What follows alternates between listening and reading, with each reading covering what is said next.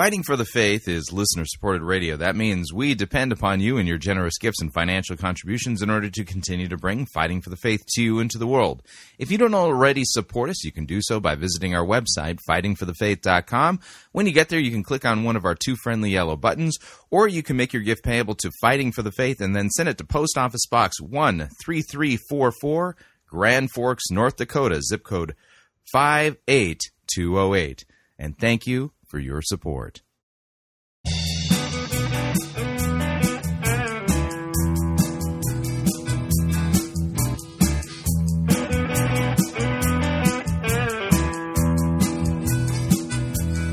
It's time for another edition of Fighting for the Faith. Tuesday, November 15th, 2016. I think we're getting the last bits of our technology problems hammered out. Today was more like normal life. Man, do I love normal life. Normal life is great. Love the routine, the predictability, the grind. It's just glorious.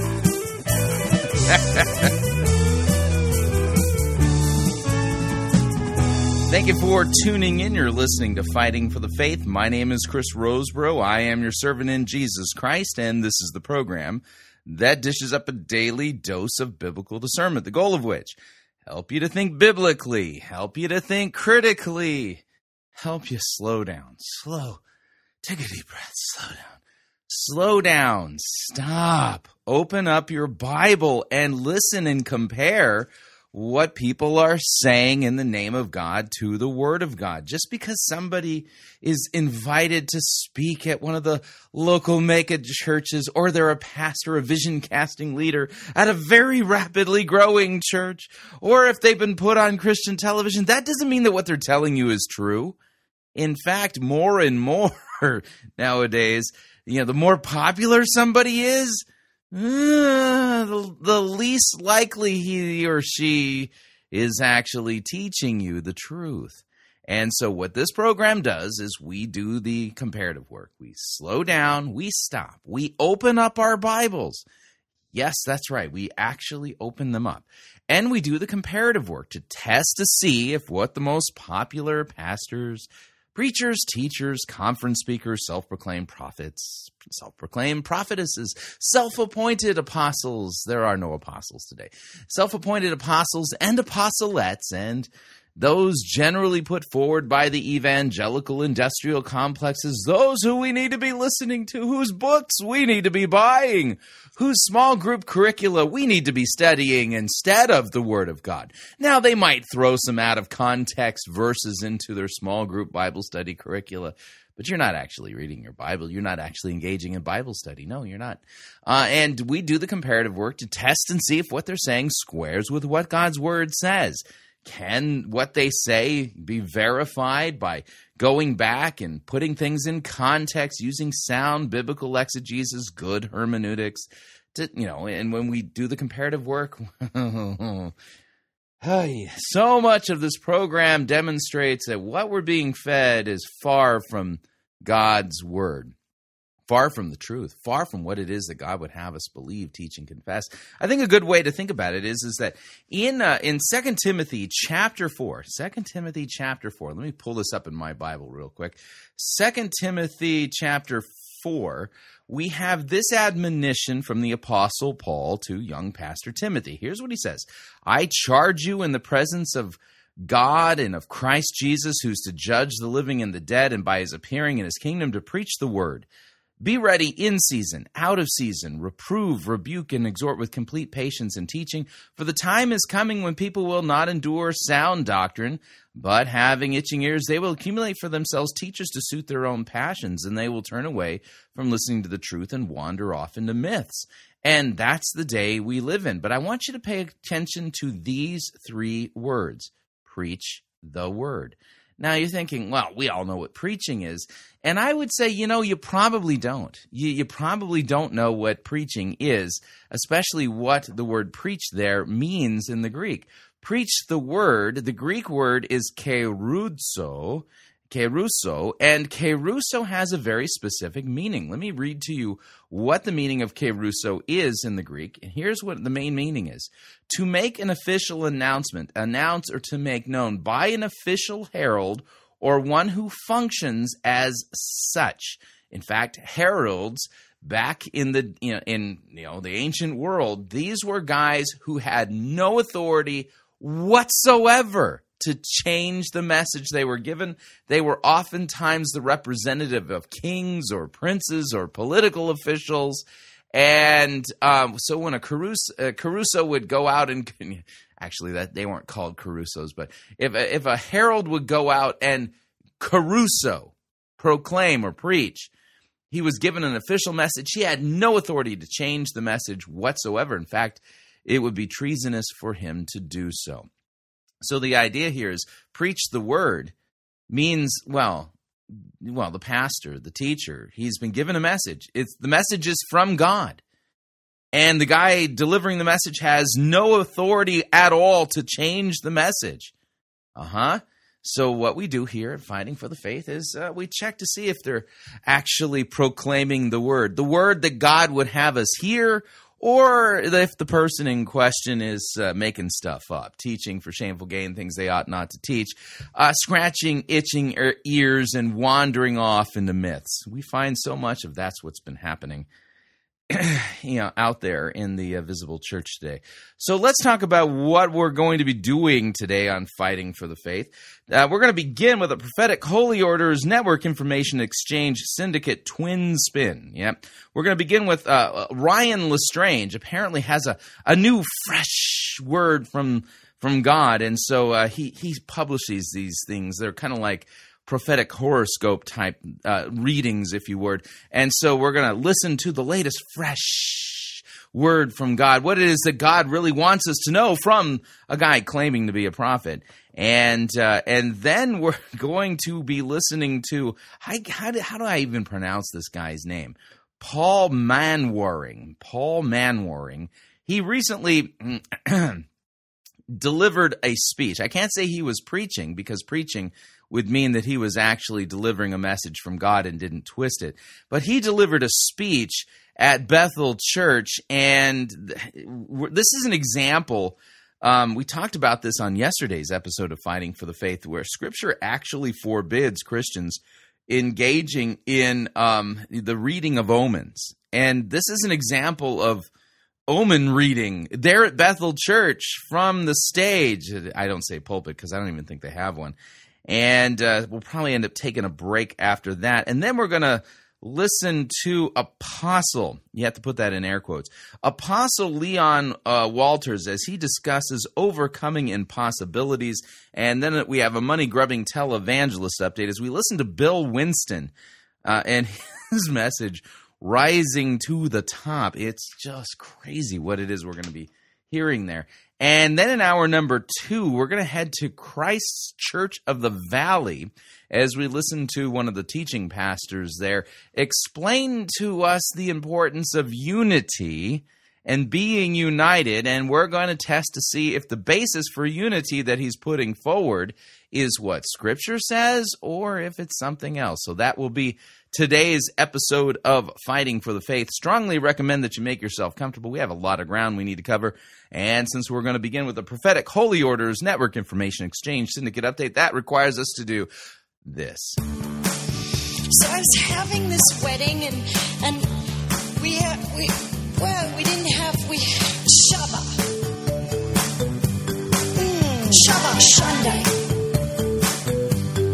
Yeah, Shabbat. Shabbat. Shabbat. Wow, Shabbat Sunday. Headless, toothless devil. So much mice pensadors. Yeah, that's right. I can't believe it's true. Yeah, that's Heidi Baker from the Prophetic Holy Orders Network Information Exchange Syndicate, and she does one of our updates. So we're going to be listening to Ryan Lestrange here. He has apparently a YouTube channel where he gives something akin to a weekly astrological type of readings for the week, kind of the one-size-fits-all type of prophetic word. And so here's Ryan Lestrange from yesterday. That would be Monday's prophetic word. Here we go. Hey everyone, Ryan Lestrange, today's Monday word, and my Monday word is divine merge. You know, I believe the Lord is raising up places of transformation, people of transformation, transformational mantles, and what I call eclectic alignments, that He's bringing people together. Transformational mantles and eclectic alignments. Wow, yeah. You just have to wonder. I mean, if this is really what God's trying to tell us, that we need to get on board with transformational alignments and eclectic whatevers, because of His divine merge thingy. Why didn't He just tell that to one of the apostles or one of the real prophets, the ones who are actually, who have their stuff recorded for us in the written Word of God? That you or I might not necessarily put together, that it might not make sense, but there's a divine merge happening. And one of the pictures, I want to give you two Old Testament leaders that were key transformational leaders. The first one is David. Right, David, important transformational leader, yeah. All the transformational leadership books point to David, The picture of this comes in 1 Samuel 22, verses 1 and 2. It said, David departed and escaped to the cave. But listen to this. It said, there gathered to him everyone that was in distress, everyone that was in debt, and everyone that was disconnected, and he became the captain over them. So there was this divine merging as people began to come together, and they began to be rallied to the mandate upon David's life. They began to be rallied to that sense of a new era, that sense of a new government, because David brought in this prayer government. David brought in this prophetic era. And I believe the Lord is establishing a kingdom era right now. And there's a divine merge that the Lord... The divine merge, because He's establishing a kingdom era right now, this very minute.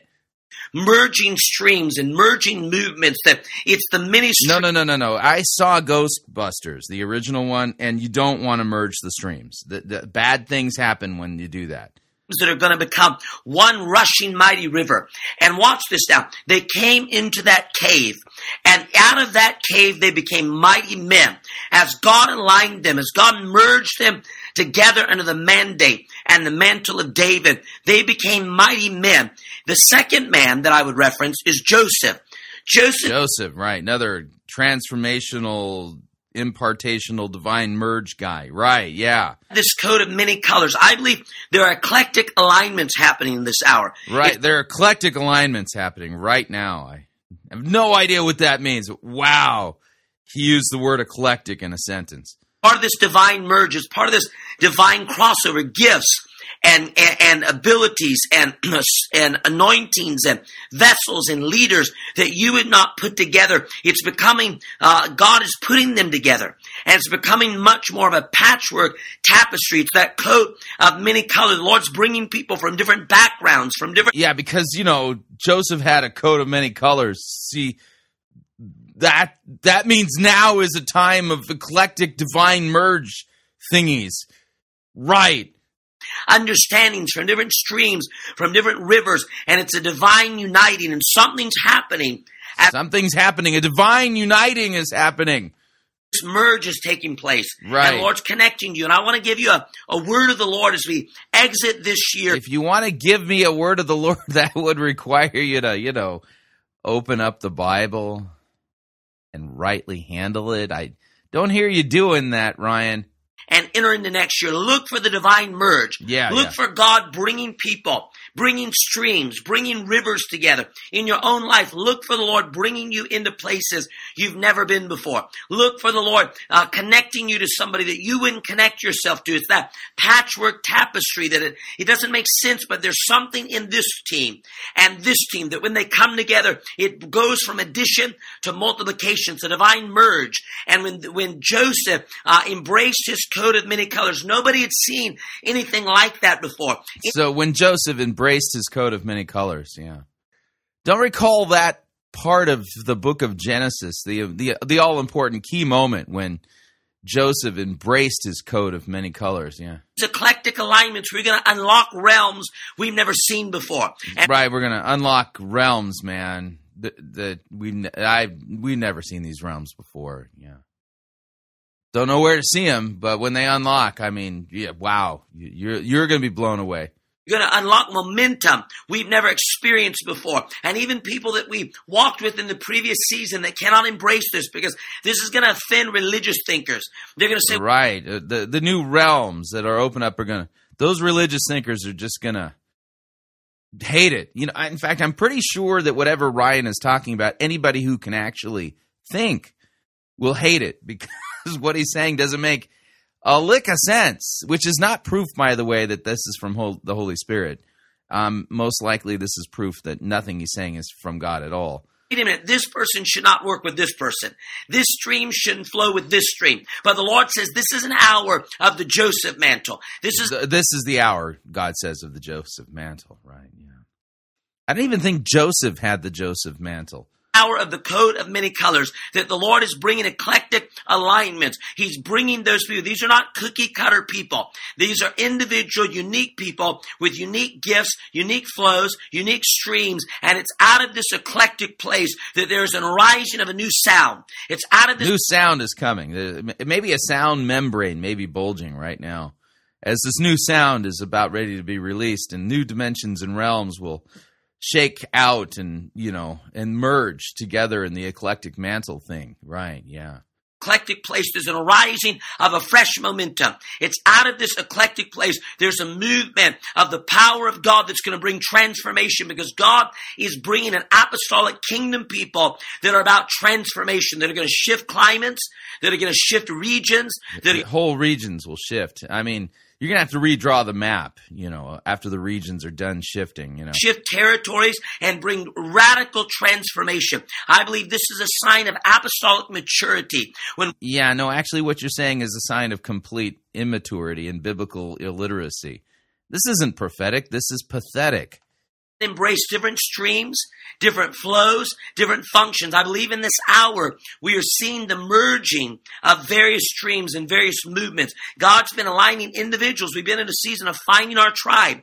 He's been aligning Have you found your tribe yet? I mean, that was the season apparently we were in. Did you find your tribe yet? individuals with their tribe, but now there's coming tribal alignments that the Lord... Right, tribal alignments are coming, yeah. Mm-hmm. Right, I have no idea what that means either.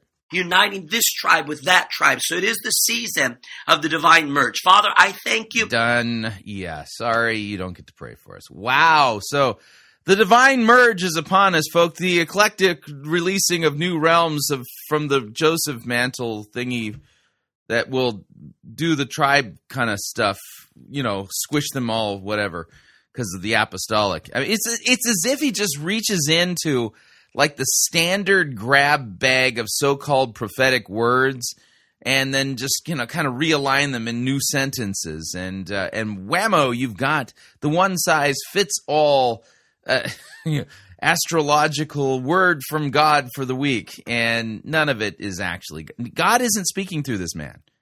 God doesn't really actually want you to believe any of this stuff. In fact, God himself would tell you that this guy is not speaking his words. He hasn't actually heard from God, and yet he's running as if he has. You should run away from men and women like Ryan Lestrange. Strange indeed is what we're getting. Now, talking about strange, we're still under the Prophetic Holy Orders Network Information Exchange Syndicate, and we're heading over to Bethel Church, and we're going to listen to Paul Monwaring. He was a special speaker there at Bethel, and I can't say he was preaching because none of this is from the Word of God. But this is a very good example of the thing that Scripture forbids, the reading of omens, but I'll let Paul explain. Here we go. Well, I had a message until 4 o'clock yesterday morning. I don't know whether it was God or jet lag that woke me up. But when I woke up, God reminded me that we had just been in Stockholm and the room number was 1515. And on my computer were the notes of a message called 15 Lessons in 15 Years. And I figured maybe I should do that and not do a whiteboard and try and be clever with a marker and a whiteboard. Now, real quick, that is an example of the reading of an omen. Yeah, that's what that is, and Scripture forbids this. Deuteronomy chapter 18, and here's what it says in verse 10. There shall not be found among you anyone who burns his son or his daughter as an offering, anyone who practices divination or tells fortunes or interprets omens or a sorcerer. Yep, that's right. The interpreting of omens is strictly forbidden by God's word. And this also appears in the book of Leviticus. In Leviticus 19:26, you shall not interpret omens or tell fortunes. God's word expressly forbids what it is that Paul Manwaring is doing here. And I've titled it this, and it's in memory of me standing between those two pillars over there, up against the wall, on a Sunday night in about 2002. And Bill came over and doing a prayer time, and he prayed a prayer, and the prayer was, give him what he came here for. And so I've titled this message, Did You Get What You Came Here For? It's me reviewing me, but I also want to challenge you, because you pay a lot of money to get here. A lot of money. People fly from all over the world to get here. And did you get what you came for? Why? Why would they fly from all over the world to go to Bethel?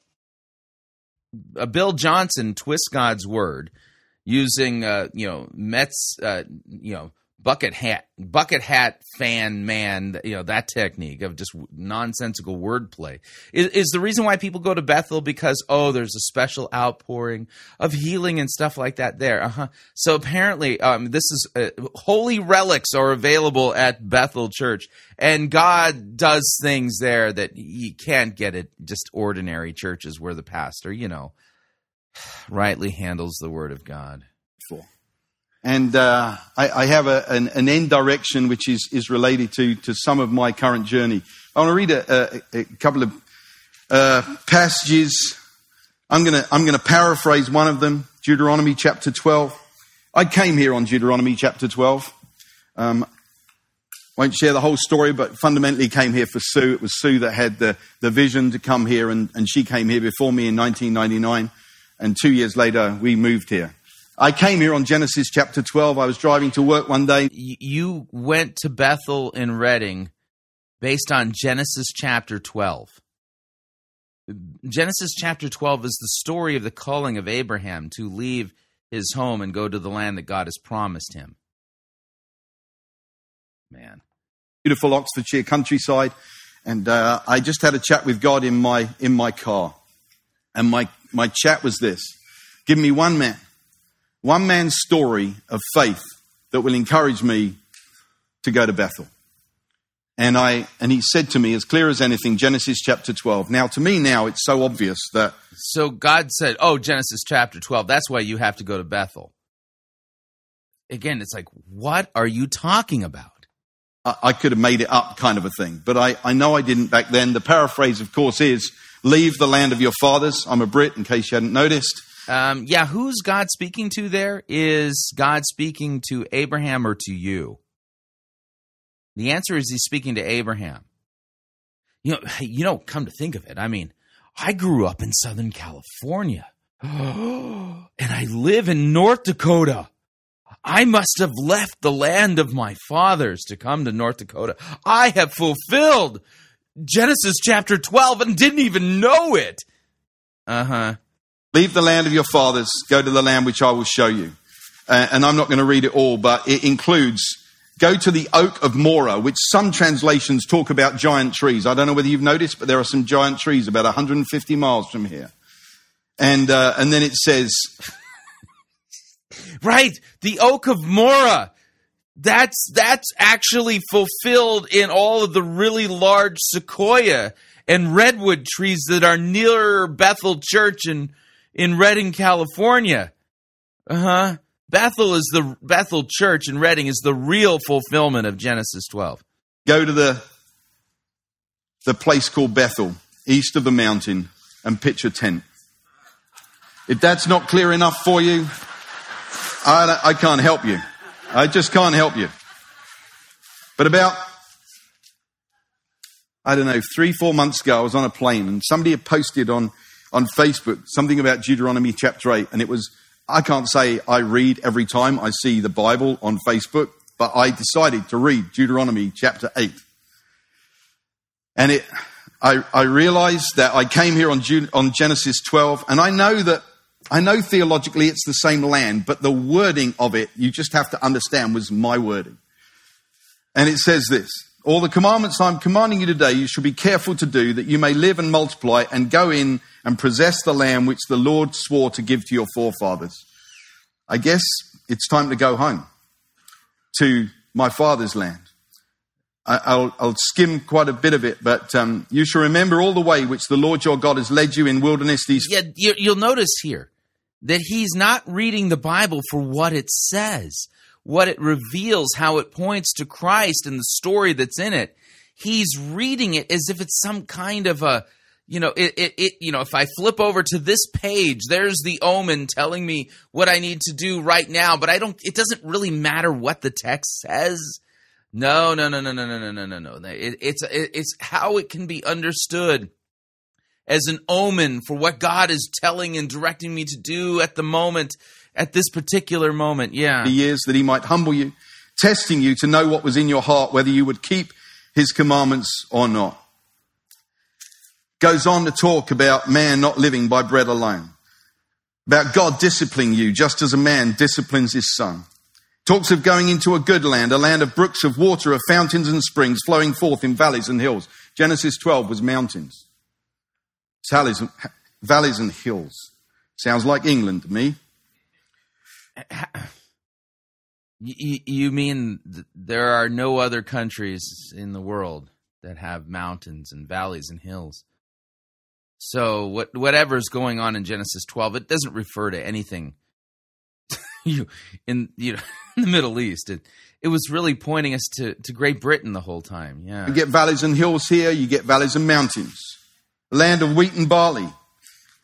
Definitely got some of that going on. We don't have vines, fig trees, pomegranates, olive oil, and honey. Well, we have honey. Yeah, you don't have any of that stuff. You need warmer climate for that. But that's okay. We'll just throw out the stuff that doesn't fit so that I can make the omen fit. What I think God is saying, yeah. But talks about a land where you shall eat bread. I have to confess, I do prefer European bread to American bread. I'm sorry. I just do. Everybody does. Let's start a revival on bread alone. Let's get European bread in this land. Goes on to talk about houses. It's a strange thing, but in a way our house here ended up being a tent because of, financial stuff and that sort of thing. It ended up being a temporary house, and go back and it, in the King James talks about build goodly houses.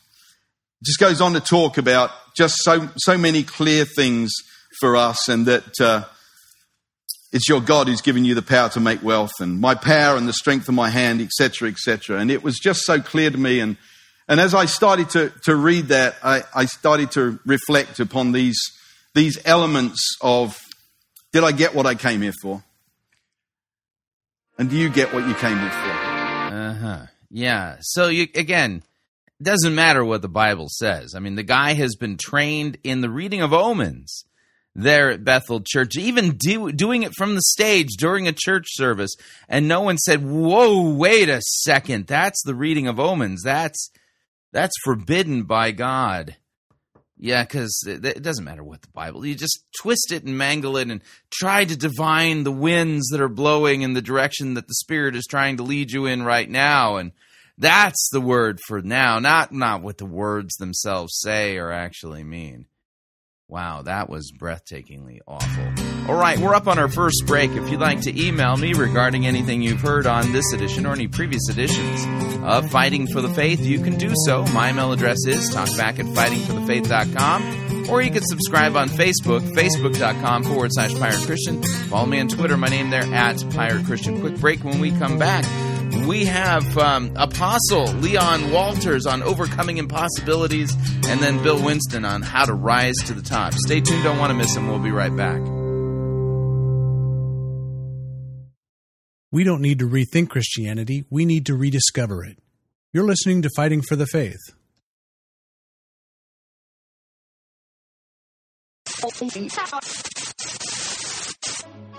You're listening to Pirate Christian Radio.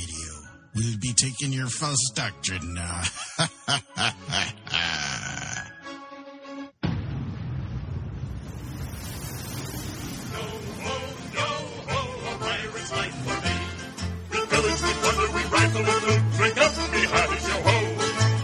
And ravage and don't give a hoot. Bring up the oddies, yo ho, yo ho, a pirate's life for me.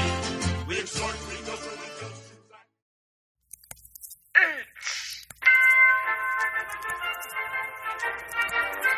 Max Holliday's Birdcage Theater presents Church Day Select.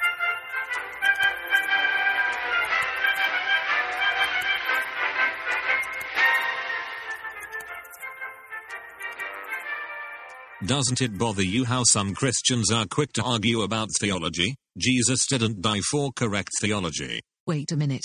Did you catch the double standard in that statement? What double standard? You just said that Jesus didn't die for correct theology. Yeah, so what? Do you believe that statement is accurate? Of course I do. So if you think that statement is accurate, would it be safe to say that you think that statement is correct? Of course I think it's correct. That goes without saying. If I think the statement is accurate, I obviously think it's correct. I wouldn't have made the statement if I didn't think it was accurate or correct. Did you notice that your statement was making a theological point? Well, yes, I suppose it was. So let me see if I've correctly understood the statement you made. Okay. You said it bothers you how some Christians are quick to argue theology. Yes, that's what I said. It sounds like you're saying that it bothers you that some Christians argue theology in order to prove that something that you believe or have been taught is not correct? Well, yes, I guess that's what I was saying. But then you made a theological argument to try to prove that Christians shouldn't argue theology. Well, yes. So, on the one hand you say that it bothers you that Christians argue theology in order to prove your theology wrong, but then on the other hand, you turned right around and employed a theological argument in order to prove that arguing theology is wrong. That's cheating. You can't use a theological argument in order to prove that arguing theology is wrong. That's like using logic to prove that logical argumentation is wrong, or using a mathematical equation to prove that using math is wrong. I knew it. Knew what? You're one of those people. What do you mean by those people?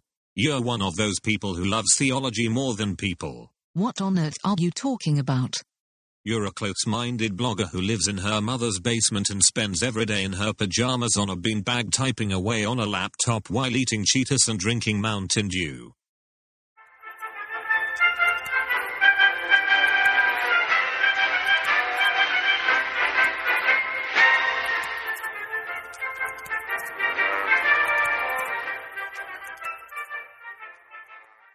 Hi, Chris Roseborough here to talk about our longtime featured advertiser, Cheapo Air. Doesn't matter if you're traveling for business reasons or for pleasure.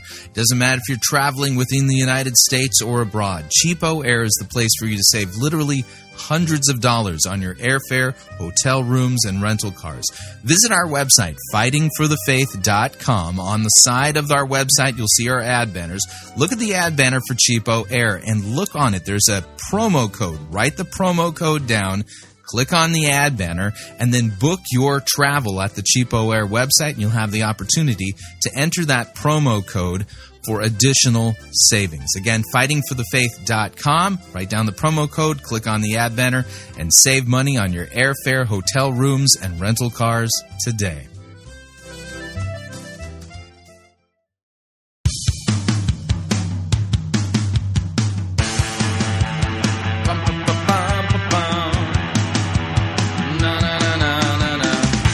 All right, we're back.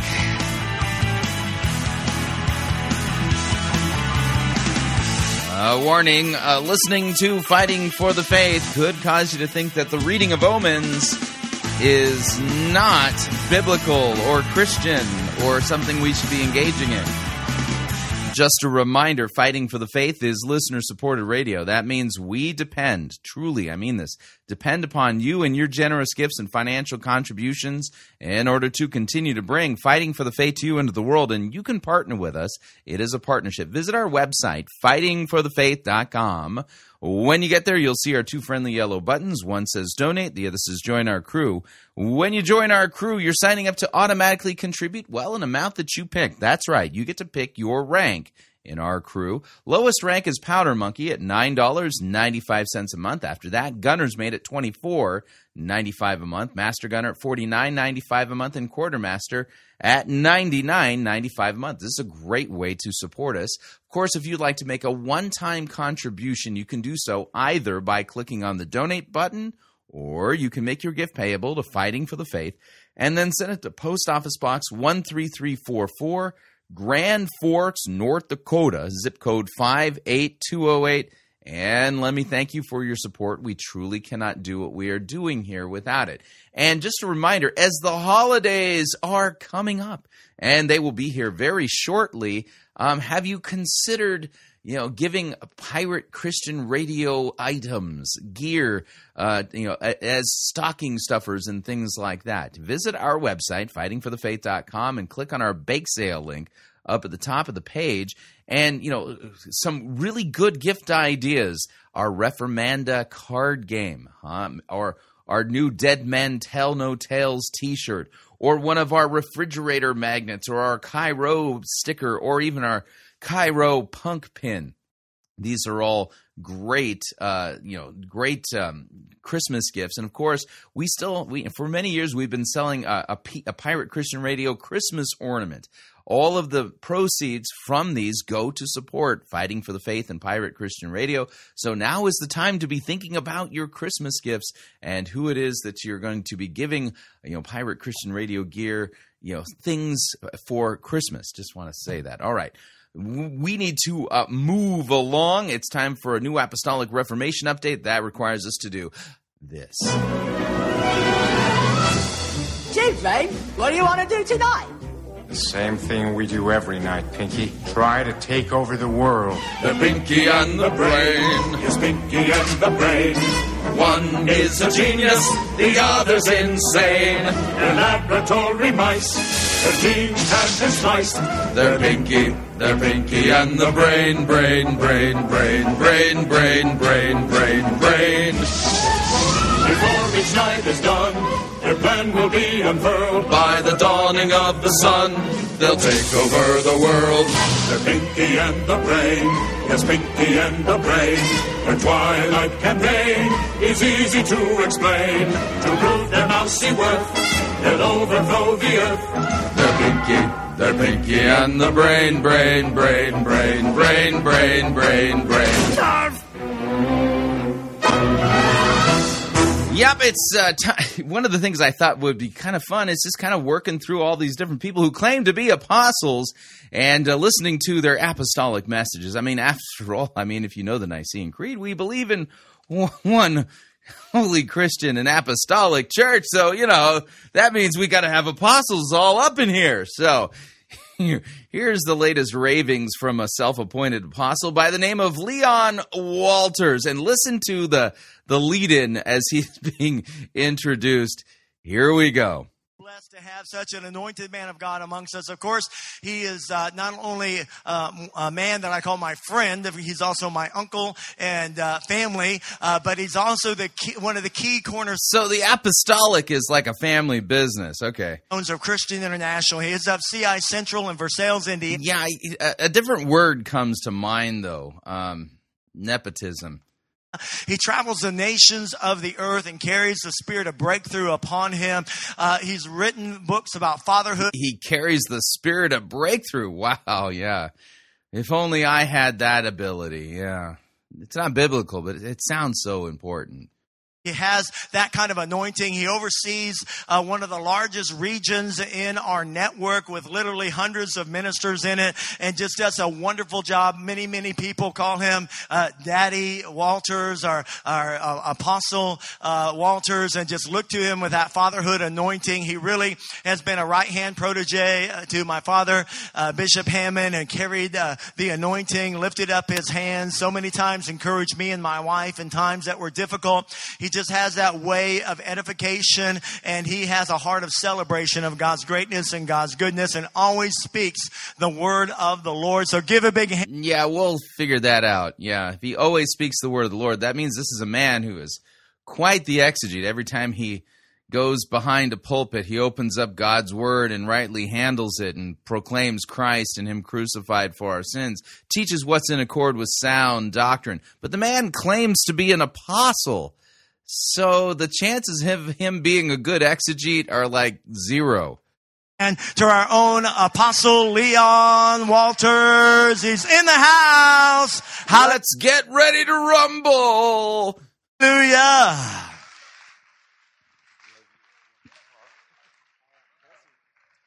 Hallelujah. Give a shout to the King, can we? Amen. Look at somebody and say it's all about him. Praise God. All that we do. Amen. Yeah, you can say it's all about him, but I think the him you're referring to is not God or Jesus. I'm pretty convinced after listening to this several times now in prep for the program that the him you're referring to is you. Yeah, we'll see. About him. And it truly has been an awesome conference this year. And just every speaker, all the worship, everything that was done was all directed in the same direction. Amen. And when everything's in tune, everything's going the same direction, it creates a synergy and a power, amen, that brings kingdom release. Amen. And so a synergy and a power that creates kingdom release. Yeah. What's the cash value of that? Yeah, could you show me the kingdom release doctrine in the Bible, please? Been an awesome time. I always look forward to being with us here at the home headquarters, and it always takes me back to years of pioneering. Amen. So now I just kind of come and sit back and look. Years of pioneering. Apparently, you spent time on the frontier. Covered wagon and things like that. Say, wow, look at all the workers. Man, we could have used you about 30 years ago. Amen. But we're glad you're here for such a time as this. Amen.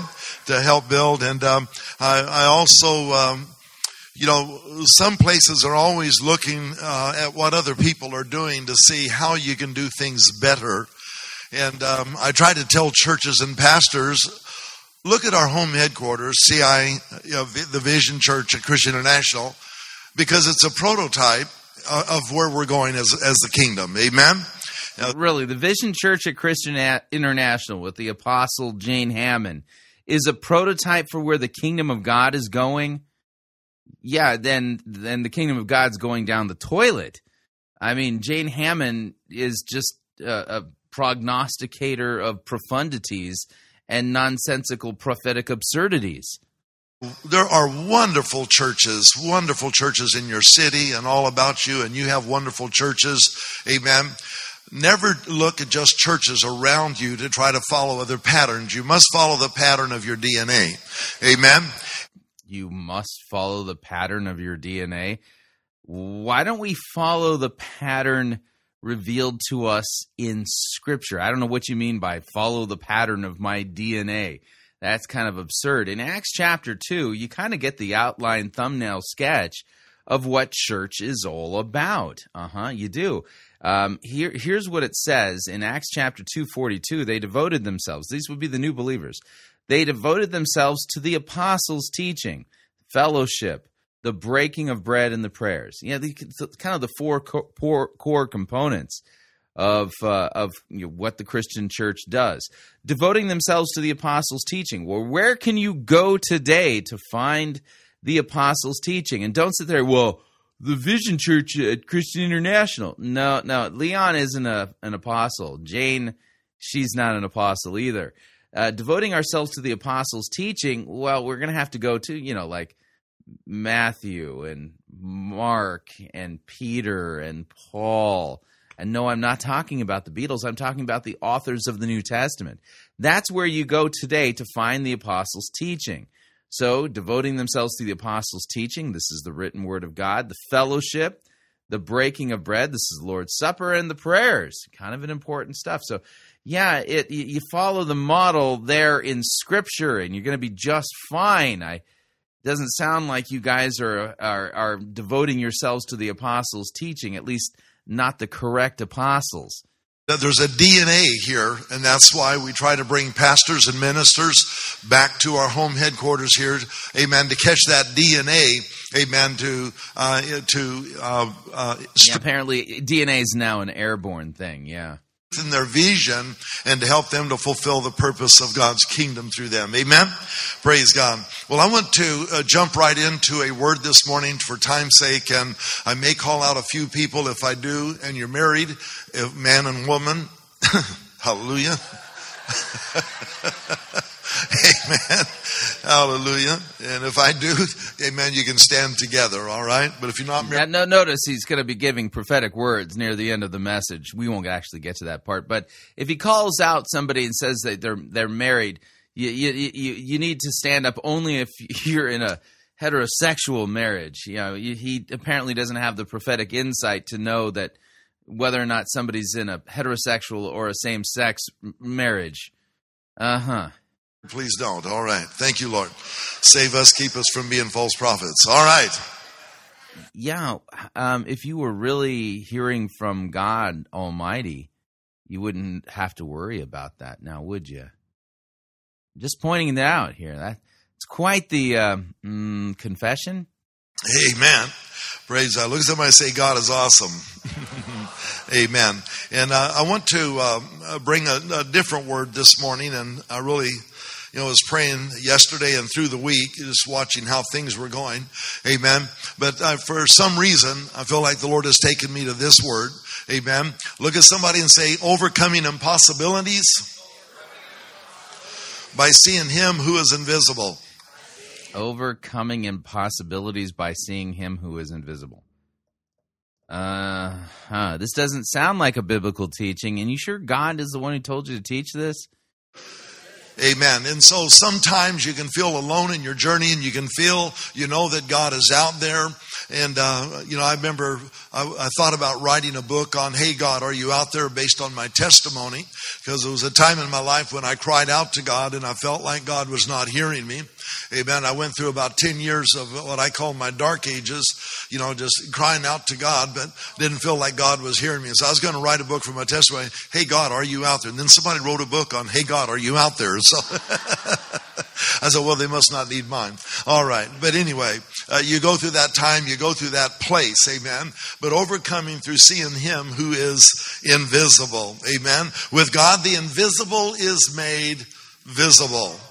Say, the invisible is made visible, and the impossible is made possible. And I want Which text are you exegeting again? Decree to you this morning that all things are possible to those who believe. Amen. You're going to decree that all things are possible to those who believe. Yeah, there may be a biblical text that says something very close to that. So how is it that you're decreeing and declaring? Yeah, well, we continue. You may have a moment, you may have a season, you may have a session in your life when it feels like you're walking through that place alone. I've heard Bishop Hammond's testimony repeatedly, and I've watched him, amen, literally go through times of ministry when crying out to God and feeling like, God, are you out there? Knowing that He is, amen, looking past that impossibility, amen, to see the invisible God and know that He is very present, amen. Know that that invisibility is represented, amen, in your life's blood. I was in a prayer meeting in our church just a few months back, and as a matter of fact, I was there all by myself. It was about 6 o'clock in the morning, and I felt like the Lord began to speak to me about begin to reinitiate the early morning prayer. And so the Lord said, I want you to get up early, and I want you to be in prayer at 6:30 till 9 o'clock. Amen. So I started a new prayer Mondays through Fridays. Amen. Being in prayer from 6:30 till 9 o'clock. And so I figured to be in prayer by 6:30, I had to get up at 5:45. Amen. Because it takes me 45 minutes to, amen, get ready. Amen. It takes you 45 minutes, amen, to get ready, amen, amen. Because I discovered if I don't do that first, then I never get back at 9 o'clock to get ready for the day. Amen. So you have to get ready early in the morning. Amen. Amen. But as I went to the church and I began to pray. How is it that your morning routine is going to help build up the saints in what it is that God would have us believe, teach, confess, and do? I begin to just cry out to God every way that we know how to pray. Amen. I beat the floor. I beat the air. I kick my feet. Pick. You shadow box while you pray. Okay. Banners and, made to make that noise, of the rushing wind. Hallelujah. And blew a. What am I missing here? I've never tried to make the sound of a rushing wind while praying. That was just sounded awful. Amen. But I should say I tried to blow it. Amen. You tried to blow the shofar, right? Yeah. That'll get God's attention. But make a joyful noise. Hallelujah. They made me laugh, so it must have been joyful. Amen. So, but trying to do everything I could just to pray to break through. And then it was like God just reached down and put his hand on my shoulder. And he said, wait a minute, wait. I'm not wanting you to pray like you have in the past. He said, I want you to come to pray to have intimacy with me. So how exactly were you praying in the past that was so prohibitive of intimacy? Apparently this is quite the indictment against the way you used to pray. I want you to pray to me, pray about me, or pray for me. I want you to come and talk to me. Amen. And that really challenged me to sit down or to walk and to pray and to begin to talk to God like it was sitting right in front of me. Yeah, he finally figured it out. Yeah. Sometimes we get God so mystical, mythical, so far away from us, amen, that he is not visible. Amen. But we're going to talk. Right. So as soon as you can get God to be not mystical, then he becomes visible rather than invisible. Notice these are just his ideas. These are man-made ideas. These are man-made doctrines, man-made concepts. None of this is actually taught in Scripture regarding how we as Christians are to pray. And it was based on a direct revelation. Of course, he is an apostle, so I'm sure that he has one of those red phones sitting on his desk that goes straight to God's throne. Yeah, I'm sure of it. I mean, no doubt in my mind. Moving along. Don't want no loving. Don't want no kissing. Don't want no gal to call me honey. Don't want my name in the Hall of Fame. Just want a big fat pile of money. Give me that almighty dollar for that lettuce, hear me holler. Give me buckets full of ducats. Let me walk around and waller in Mazuma, El Dinero. Wanna be a millionaire. Give me money. I want that green ammunition. That's the stuff for which I'm wishing. Fill my closets with deposits. I'm a demon in addition. Give me shekels, give me pesos. Let me see their smiling faces. Money. I wanna get me a suit that's made out of loot and whistle for wearing it green. I got that monetary-itis, like to be just like King Midas. Want that golden touch is what I mean.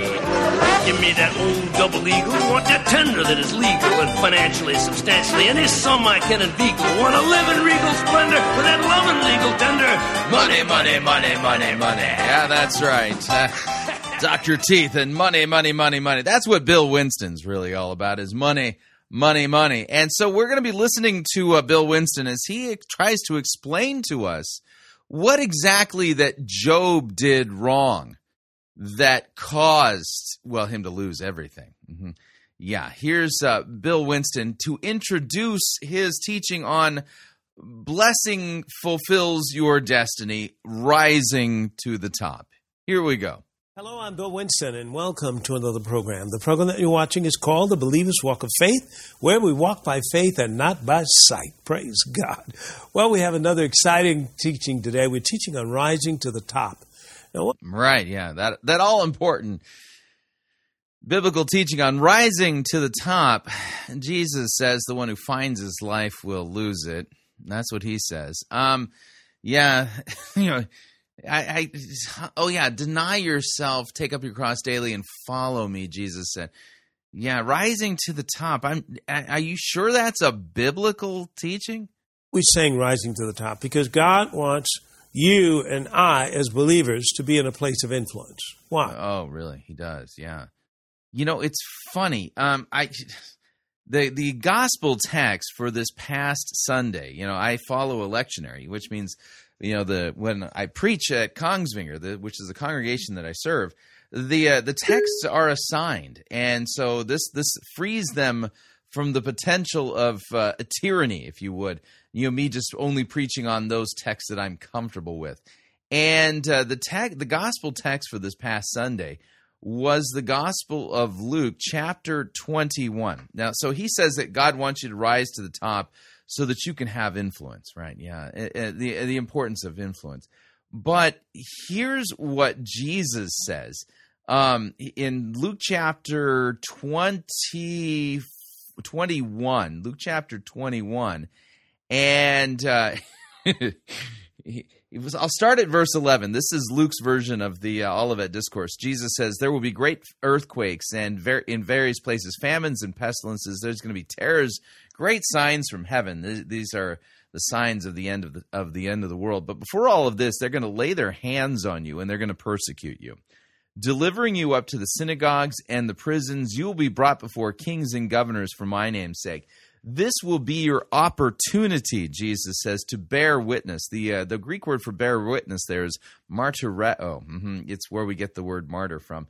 And so settle it, therefore, in your minds, not to meditate beforehand how to answer, for I will give you a mouth and wisdom which none of your adversaries will be able to withstand or contradict. You'll be delivered up even by parents and brothers and relatives and friends, and some of you they will even put to death. Yeah, you're going to be hated by all for my name's sake. That's what Jesus says about us Christians in the last days. So my question immediately is, are you sure that it's necessary for Christians to rise to the top in order to have influence? Because Jesus says you're going to have influence after everyone hates you and then you're arrested and put in prison for being a Christian. But don't worry, on the day you have to give your defense, don't even plan ahead of time what to say. God's going to speak through you. So influence comes by being imprisoned for Jesus and hated. It doesn't sound like we're going to rise to the top in this world. Jesus says you're going to be hated by everybody. Well, that just totally flies in the face of whatever it is Bill Winston's teaching here. We're to direct people back to Christ. That's what it's all about. In this teaching, here's a couple of points you might want to think about. Keep worry out. The Bible says don't worry about a thing. Now, why? Because it violates the terms of the blessing agreement. In other words... What? Worrying violates the terms of the blessing agreement? Where's this blessing agreement in Scripture? Worry will stop the blessing from operating in your life. Oh. You can be just as blessed as Abraham. Matter of fact, you can be just as blessed as I am. Praise God. Yeah, I'm sure you're really blessed there, Bill. You think you are, though, but you're not. Because on the day of judgment, you're going to have to explain all your false teachings and the stuff that you taught for shameful gain, stuff like that. This isn't a blessing. It's a judgment. Came to the city with $200 in Chicago. But look what God has done. Wow, the blessing is on my life. Now you can... Right, yeah, the blessing's on his life. He never worries about anything and he never violates the terms of the blessing agreement. You can find the terms of the blessing agreement in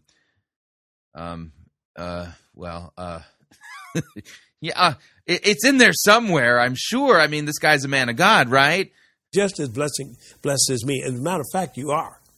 But not see the benefit of that blessing by worry. Right. See, you're blessed, but you may not see the benefit, which means a very well-padded bank account with lots and lots of zeros, unless you stop worrying. Yeah. I have a script that I pray almost every day. Oh, I'm sure. That I don't worry about a thing.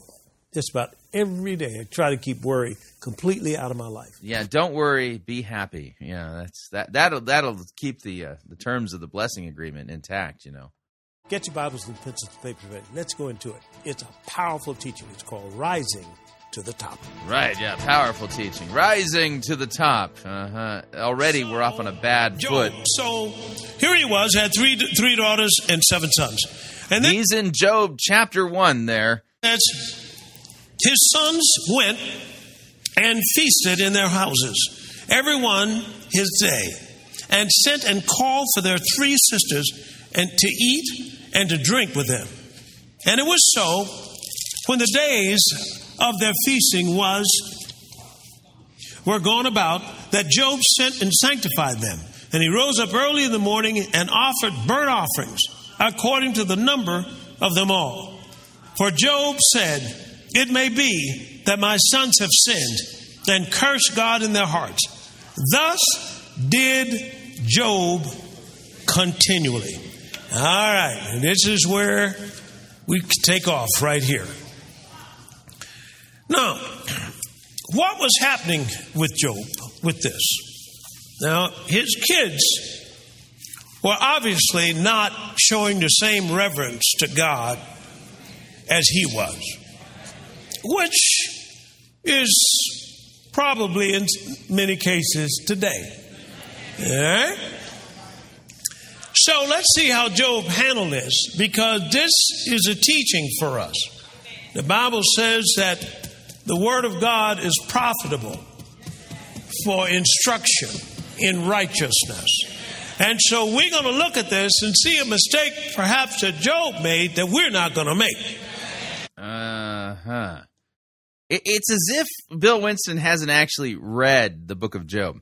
The reason I say that is because, Job's whole life goes, to hell in a handbasket. I mean, just goes kaput.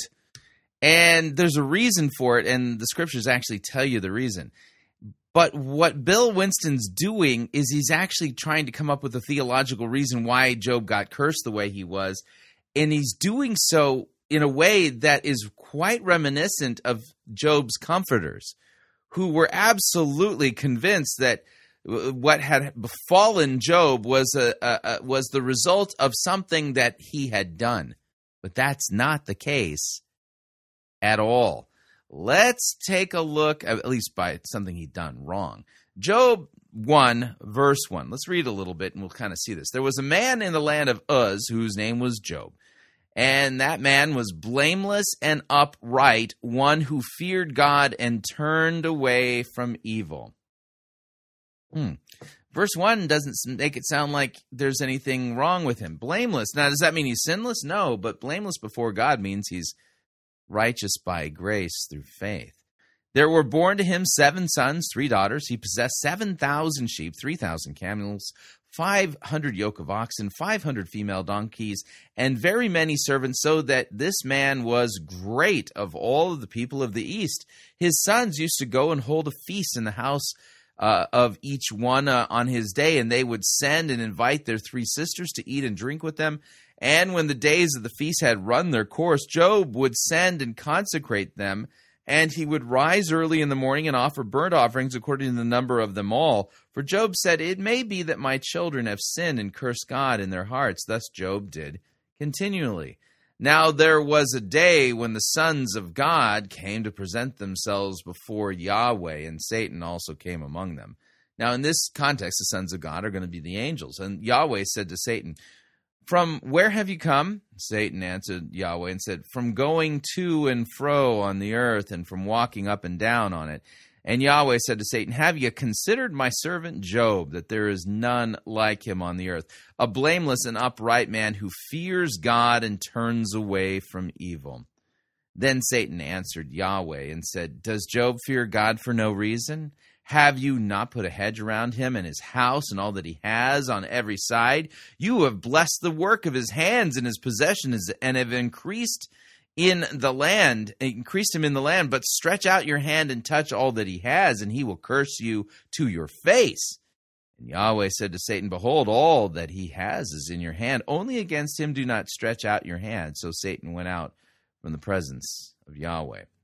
Now there was a day when his sons and daughters were eating and drinking wine in their oldest brother's house, and then there came a messenger to Job and said, "The oxen were plowing and the donkeys feeding beside them, and the Sabaeans fell on them and took them and struck down the servants with the edge of the sword, and I alone have escaped to tell you. While he was yet speaking, there came another and said, the fire of God fell from heaven and burned up the sheep and the servants and consumed them, and I alone have escaped to tell you. And while he was yet speaking, there came another and said, the Chaldeans formed 3 groups and made a raid on the camels and took them and struck down the servants with the edge of the sword, and I alone have escaped to tell you. So literally, I mean, Satan executes his plan. Now, what's the reason why all of this is happening to Job? Because of God's great love for him. Yeah, that's the reason why. The text is very clear that he was blameless before God. That he had true faith. And he turned from evil because of his faith. This is what we know. So isn't it fascinating that Bill Winston literally is engaging in the theology of Job's comforters, trying to find fault with Job, and so that we can learn the opposite so that we can rise to the top. Let's see what he does, because he's going to end up twisting this text. All right. So, now, in this, Job did this continually. Now, understand what was after Job. The devil. The devil was after Job because Job was the richest man in the East. And this kept multiplying. He was going to be the richest man in the East and the West. You'll notice that he's not exegeting the story of Job. The devil makes it clear what the issue here is, and that is that God has blessed him. It's not that he's wealthy, it's that he is blameless, and it's God who actually brings Job to the devil's attention. He's going to have more influence. So the enemy's got to stop his rise, like he tried to stop Joseph's rise. But if you hang on to the blessing and have confidence in what God said this blessing will do for you. What are you talking about?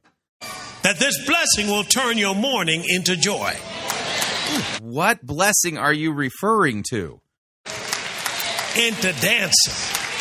All right, so what happened? Now, Satan has got Job offering this every day. Now, what is Job getting into? Satan has Job making offerings to God every day?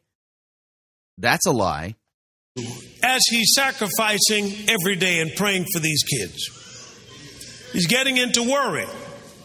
All right, let's look up here. Look at a couple of scriptures. Let's look over here at He's getting into worry. The text doesn't say anything about him being worried. This gospel, please. Matthew 6 and verse 25. Therefore I say unto you, take no thought for your life. Stop. Let's look at that same scripture in another translation, please. This is why I tell you not to worry about everyday life. Not to worry. So he's telling them, don't worry about a thing. Don't worry about this everyday life. Now that's for you. Let's go to another scripture. Let's go to Philippians chapter 4, verse 6. Over in Philippians chapter 4, verse 6, he says, be careful for nothing, but in everything by prayer and supplication with thanksgiving, let your requests be known unto God. Now, let's take that scripture and put it up there in the Good News Bible or Living Bible translation. Don't worry about anything, but pray about everything. So right there, don't worry about what? Anything. But suppose it's the kids, Lord. Suppose it's the kids. Come on. Don't worry about anything. Now, if I violate the commands of God, I won't get something. You violate the commands of God every single day, Bill Winston. So do I. Notice there's a blessings of God via works theology going on here. Look what he says in Deuteronomy chapter 28. And it shall come to pass, if thou shalt hearken diligently to the voice of the Lord thy God, to observe to do all his commandments, which I command thee this day. This is Mosaic covenant. Yeah, these televangelists, these prosperity preachers always go to the fine print of the Mosaic covenant and fail to tell you that we're not under the Mosaic covenant. That the Lord thy God will set thee on high above all nations of the earth. Watch this. And all these blessings shall come on you, and if thou shalt hearken to the voice. Well, his voice just told you something. Yeah, hearken to the voice of the Lord. This is the fine print, again, of the Mosaic covenant. Which has been fulfilled by Christ. We're no longer under the Mosaic covenant. It's been fulfilled. Worry about anything. I don't care how serious it is. I don't care what the doctor just said. I don't care what your checkbook just said. I don't care if you just missed the airplane. I don't care whatever it is. Don't worry. Yeah, don't worry. Otherwise, you won't get the blessings of the Mosaic covenant. Yeah, now you can see it. So he's literally arguing that Job, the reason why Job lost everything is because he was worrying about his kids. See, that's the thing that caused him to lose all his blessings. Wow. Yeah, Bill Winston would have been a perfect example of one of Job's so-called comforters. You know, there's nothing comforting that he's offering here. Just absolute deception and a false theology of works righteousness rather than salvation by grace through faith. What a mess. All right, so we're up on our second break. If you'd like to email me regarding anything you've heard on this edition or any previous editions of Fighting for the Faith, you could do so. My email address is talkback@fightingforthefaith.com, or you could subscribe on Facebook, facebook.com/Pirate Christian. Follow me on Twitter. My name there @Pirate Christian. Quick break. When we come back, we're heading down to Phoenix to Christ Church of the Valley and listening to a sermon about unity. Is it biblical unity? Well, we're going to find out. Stay tuned. Don't want to miss it. We'll be right back. Living a life of purpose can't save you. You're listening to Fighting for the Faith. Pirate Christian Radio Theater presents Death of a Salesman. Are ye a salesman? Why, yes, I am. Can I interest you in some...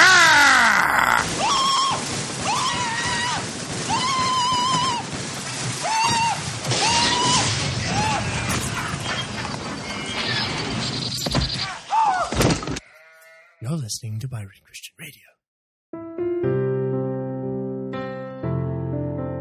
This is Dr. Curtis Lyons. I am the presiding pastor of the American Association of Lutheran Churches. If you are seeking a church that believes that the Holy Bible is the inerrant, infallible Word of God and accepts the Lutheran confessions because they are the right interpretation of Holy Scripture, I hope that you will take a look at the AALC. Also, if you are considering a vocation as a Lutheran pastor, our seminary has a residency program and a program available online. This is Curtis Lyons inviting you to take a look at the AALC. Check us out at taalc.org or on Facebook at the American Association of Lutheran Churches.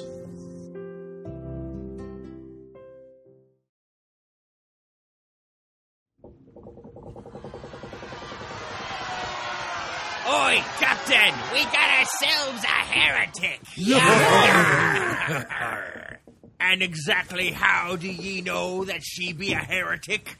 She be endorsing the health and wealth heresy. Does he be speaking the truth? Jesus died to make us rich!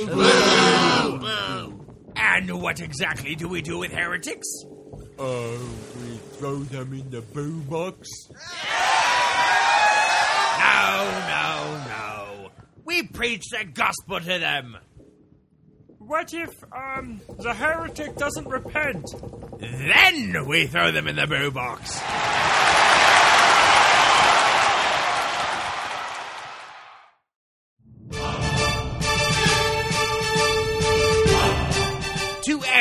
is to heretic. To R is to pirate.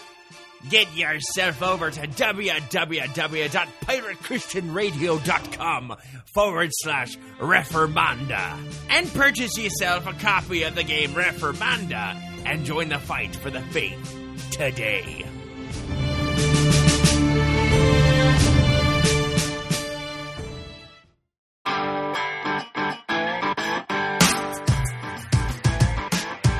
All right, we're back. Hour number 2 of Fighting for the Faith sermon review time. With the world coming apart at the seams, there's going to be calls for unity within the church. But we can't unite when there's certain things in the way. We'll talk about that as our sermon develops today, but let's do this right.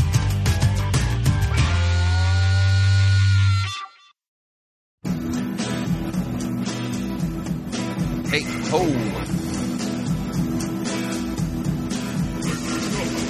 The good, the bad, the ugly, we review it all here at Fighting for the Faith. We're an equal opportunity sermon reviewing service. Today's sermon comes to us via Christ Church of the Valley. They're a multi-site church out there in the Phoenix area. We're going to be listening to a sermon titled United, delivered by teaching pastor Ashley Woolridge. Now, we're going to note here that Scripture makes it clear there are certain people whom we cannot unite with. We'll see if Ashley, in his call for unity, will be giving us, the biblical grounds for unity, or if he's going to eschew what the Bible says regarding unity in order to have unity for the sake of unity, which is not the biblical unity that we're called to. So let's unite together here as we listen to this sermon and see if we can make heads or tails of it. Let me back off on the music, and without any further ado, here is Ashley Woolridge from Christ Church of the Valley and his sermon titled United. Well, last Wednesday morning, our nation woke up more divided than maybe any other time in recent history. I mean, you've got protests going on the streets, to Miley Cyrus and Barbra Streisand threatening they're going to move to Canada now. I hope they do. I didn't see them get on the plane yet, but maybe they will. You know, most experts agree that this was the most divisive election since Abraham Lincoln ran for president in 1860. It's amazing. Yet, you know what's really interesting to me? Hours after the election was over, you had leaders from across the country calling for one thing. Here's the thing. Trump called for this one thing in his acceptance speech. Hillary Clinton in her concession speech, she called for the exact same one thing. Wednesday morning, the early hours, Tim Cook emails every single employee at Apple. And he says, this one thing is the only way to move forward. And then the Wall Street Journal reported this last week that CEOs from across the country, from Starbucks to JP Morgan, they got all their employees together and they said, we have to have this one thing moving forward. Do you know what the one thing was? You know what it was. Look, it was unity. It was unity. I mean, get this. Jesus, his very last prayer on earth, we have recorded in the book of John, chapter 17. It gives us Jesus' last prayer before he dies the next day. What do you think Jesus prayed for? He prayed for this exact same thing, for unity. I mean, think about your life. If you knew you were going to die tomorrow and you had one last prayer to God, is this what you'd pray for? No, some of you pray what I'd pray. You know, if you're married, you'd pray that if your spouse got married again, she'd marry someone really ugly. All right, that's what you'd pray. So, isn't there something in us, though, that understands the power and the possibilities behind this word, unity? Yeah, that's a subjective argument. You just turned everybody in on themselves. Isn't there something in us that we all know? Yeah, this is not a biblical argument, dude. If we're going to talk about unity, we need to understand where the limits of Christian unity are, because there are limits. Think about your own life. You ever been a part of a work culture that doesn't have unity? There's backstabbing and all this divisiveness. It's toxic, isn't it? You ever been a part of a family that doesn't have unity? That's where some of you parents are right now. I mean, your kids, they're bickering, they're fighting. It just drives you nuts. Or maybe with your extended family, there's some sort of division that's creeped in somewhere because someone did something or someone's mad about something. And so the whole family's divided. I mean, it's terrible, isn't it?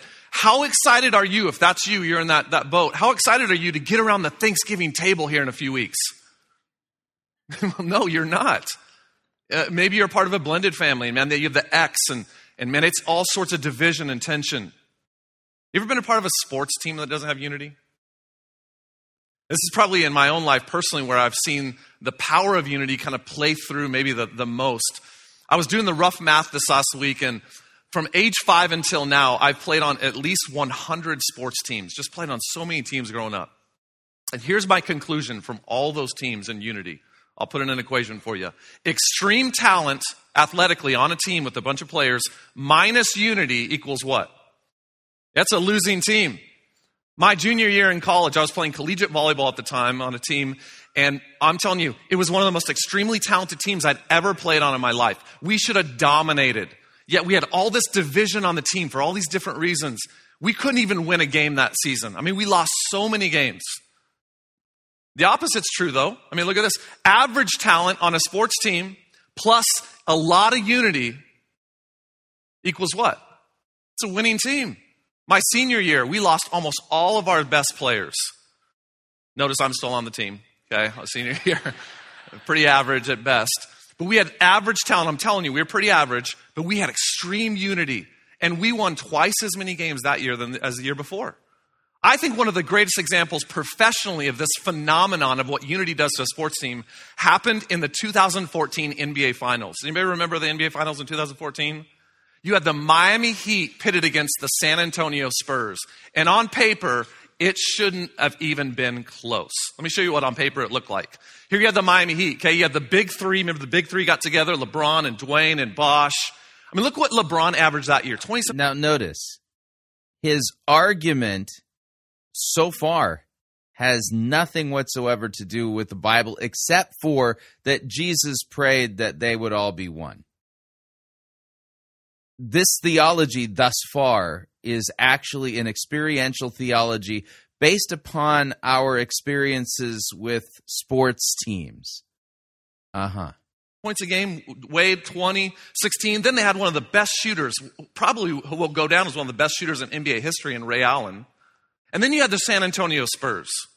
You got two old guys, kind of washed up, right? Tony Parker and Tim Duncan. They're at the end of their careers. I mean, Parker averaged 17 points that year. Duncan, 15. Then they had this, like, quasi-rookie still. Hasn't done much in the league, 13 points a year. I mean, you look on paper, who's going to win that series? It shouldn't even have been close. Do you remember what happened? The Spurs won the series 4-1. And statistically, they produced the highest offensive output of any team in NBA history, finals history. Amazing. You know why? Unity. I'll give you one example. The Spurs passed the ball to each other in that NBA finals history, or it's that series, 150 times on average per game, more than the Miami Heat. 150 times more they passed the ball to each other. And what happened to this team when they lost? They broke up. They split up and went their own ways. But listen, unity doesn't just matter in the business world, in your family, in athletics. It's critical to the church. You ever been a part of a church that doesn't have unity? I have. It's amazing what happens. When I went off to Bible college, I'd seen so much of this in small churches I'd grown up in that the very last paper I wrote in Bible college, I actually still have it to this day. It was this capstone class we had to take called Biblical Theology. You had to write this big thesis paper, proving that you'd learned everything that they taught you the last 4 years. So I wrote this last paper, and you had to pick a topic. Here's the topic I chose. How can the church be united? While there might be division. Now, I need to point this out. This is critical for understanding this. He started out, have you ever been in a church? That's a congregation that hasn't been united. Yeah, I've been a part of that too. That's just some nasty stuff here. And then his paper is on how the church can be united. Is he talking about an individual congregation, or is he talking about the visible church broadly all across the world? So he went from a narrow sense to the widest sense possible, which would include uniting with Rome, with the Eastern Orthodox, uniting with Mormons, they claim to be Christians, things like that. Out there, in our world, our nation, other places, here's what I want you to know. There cannot be division inside these walls and inside the heart of the church. And here's why. Listen carefully. The church is the hope of the world. Yeah, I thought Christ was. And a divided church is an ineffective church. Weird, because Scripture actually anticipates the division. And the division is caused by those who refuse to abide by sound doctrine and instead impose their theology and their ideas as doctrines in the church. I put it this way. The church is only as strong as it is united. So the question I want to answer today is, how can we as a church and the church at large, how can we stay united? How can we stay unified together? How can we make Jesus' last prayer on earth our first priority? And to answer that today, what I want to do is I just want to look into Scripture at who I think is the expert on church unity. It's a man named Paul. It's the Apostle Paul. Because in the New Testament, no one started more churches than the Apostle Paul. When he started churches, he oftentimes wrote letters to them. And so we have those letters recorded for us in the New Testament. Paul wrote the majority of the New Testament, or much of it. And so we have all these letters recorded for us. And when you start reading the writings of Paul to these churches, you see that he's constantly having to fight against some divisions that are popping up in the church. And so we're going to look specifically at the church today, how we can stay united. But I'm telling you, the principles we'll look at today, they apply to any situation. They apply to families, businesses, sports teams, you name it.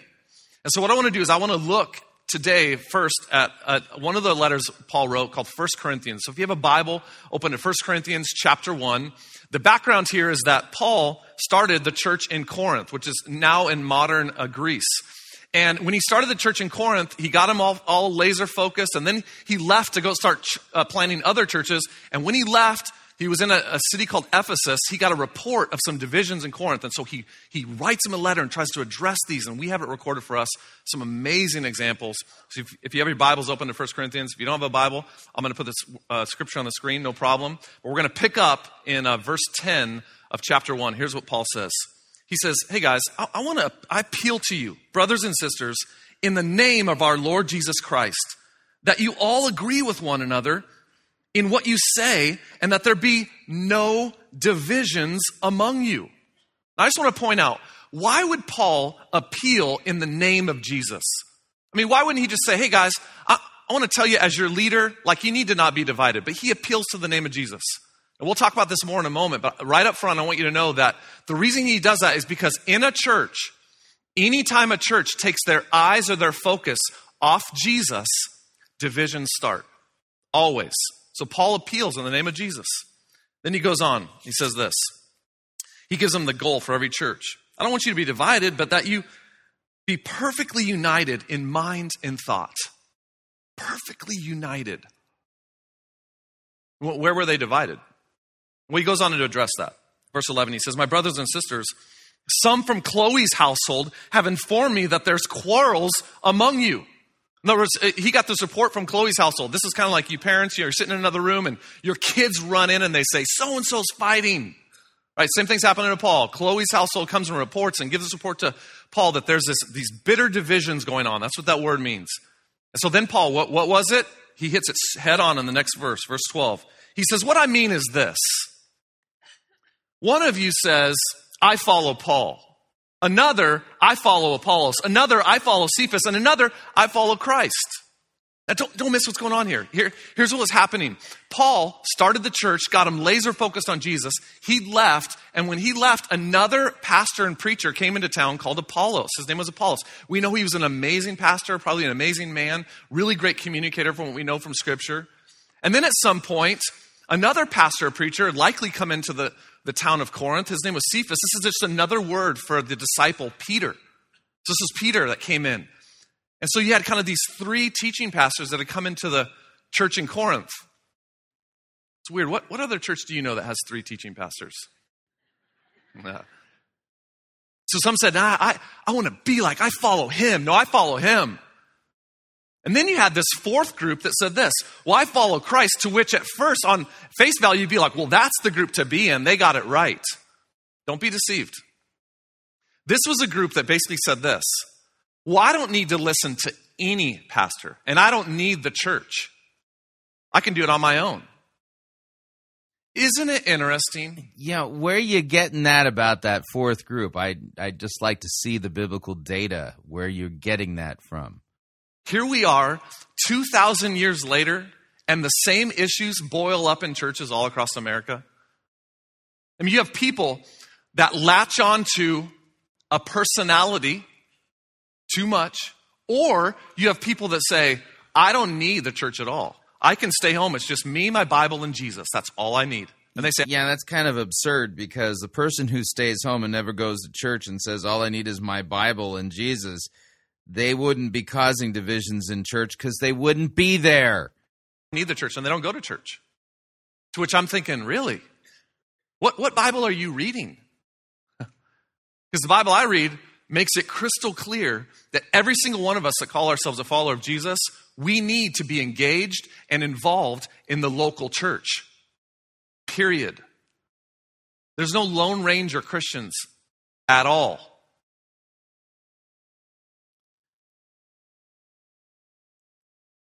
So what's Paul going to do? You got these four divisions that pop up in the church. How's he going to unify them?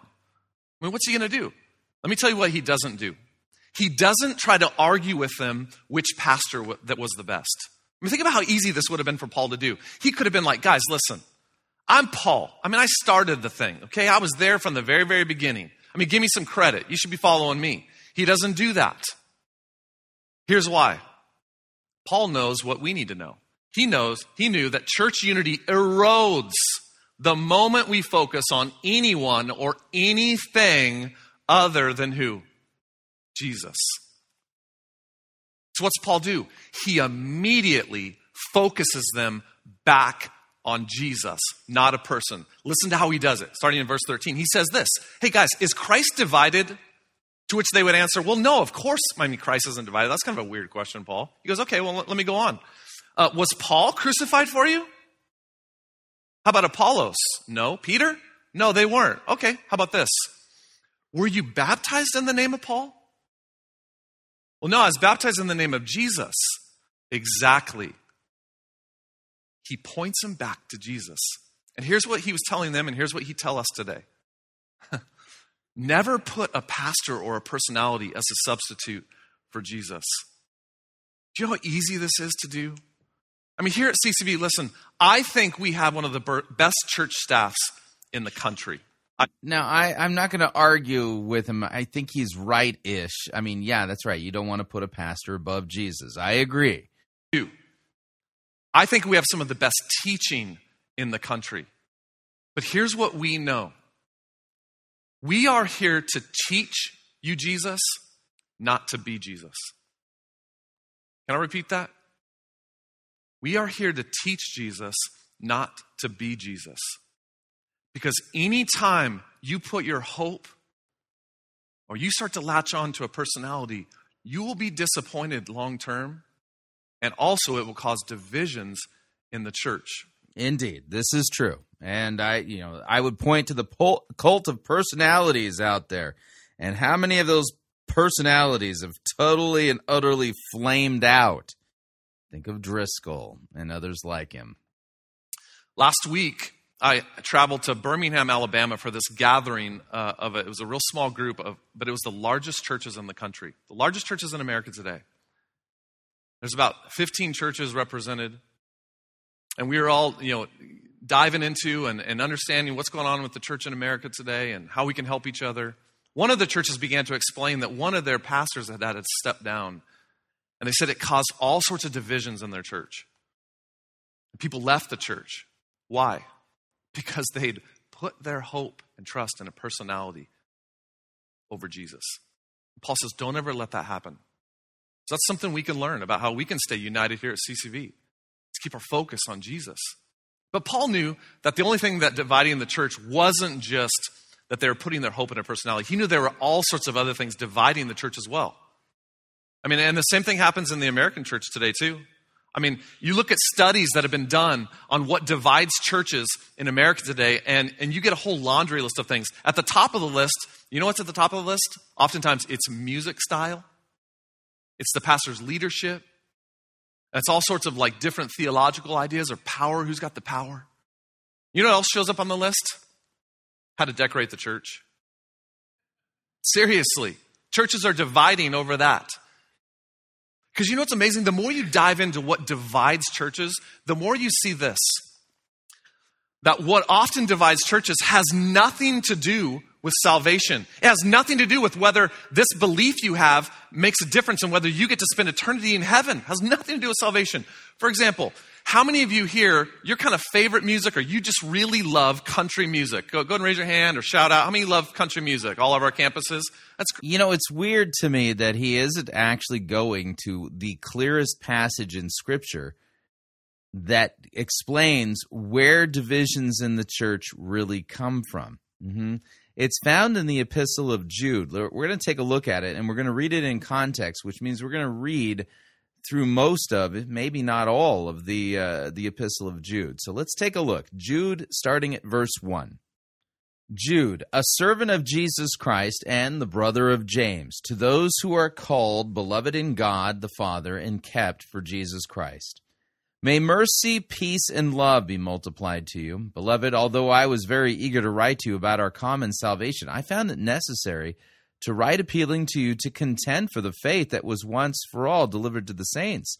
For certain peoples have crept in unnoticed who long ago were designated for this condemnation. They are ungodly people who pervert the grace of our God into sensuality and deny our only Master and Lord Jesus Christ. Now I want to remind you, although you once fully knew it, that Jesus, who saved a people out of the land of Egypt, afterward destroyed those who did not believe, and the angels who did not stay within their own position of authority, but left their proper dwelling, he has kept in eternal chains under gloomy darkness until the judgment of the great day.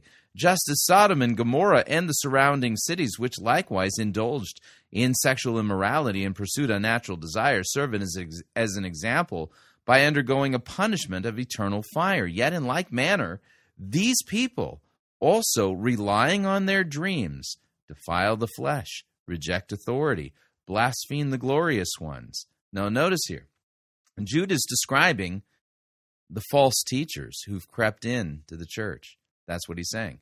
But when the archangel Michael, contending with the devil, was disputing about the body of Moses, he did not presume to pronounce a blasphemous judgment, but said, "The Lord rebuke you." But these people blaspheme all that they do not understand, and they are destroyed by all that they, like unreasoning animals, understand instinctively. Yeah, notice that these people are basically following their theological instincts, and that's leading them astray. And then Jude says, "Woe to them, for they walked in the way of Cain, abandoned themselves for the sake of gain to Korah's error and Balaam's error, and perished in Korah's rebellion." So here in verse 11, Jude gives us three prototypes of false teachers. Cain is a guy who just went through the motions but didn't have faith. You can say religious action without actual faith in God. Okay, Balaam, a prophet for hire. That's what Balaam was. Korah refused to abide by and be subject to the way God instituted things. And so these are prototypes of the heretics, of those who depart from sound doctrine. Here's what Jude then says. These are hidden reefs at your love feast. They feast with you without fear. Shepherds who feed only themselves. They are waterless clouds, swept along by winds. They are fruitless trees and laid on them. They are twice dead and uprooted. Wild waves of the sea, casting up the foam of their own shame. They are wandering stars for whom the gloom of utter darkness has been reserved. It was also about these that Enoch, the seventh from Adam, prophesied, saying, Behold, the Lord comes with 10,000 of his holy ones to execute judgment on all and to convict all the ungodly of their deeds of ungodliness that they have committed in such an ungodly way, and of all the harsh things that ungodly sinners have spoken against him. These are grumblers, or malcontents, following their own sinful desires.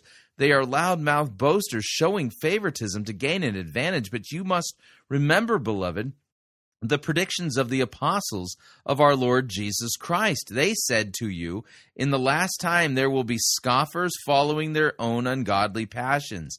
It is these who cause divisions. They are worldly people, devoid of the Spirit.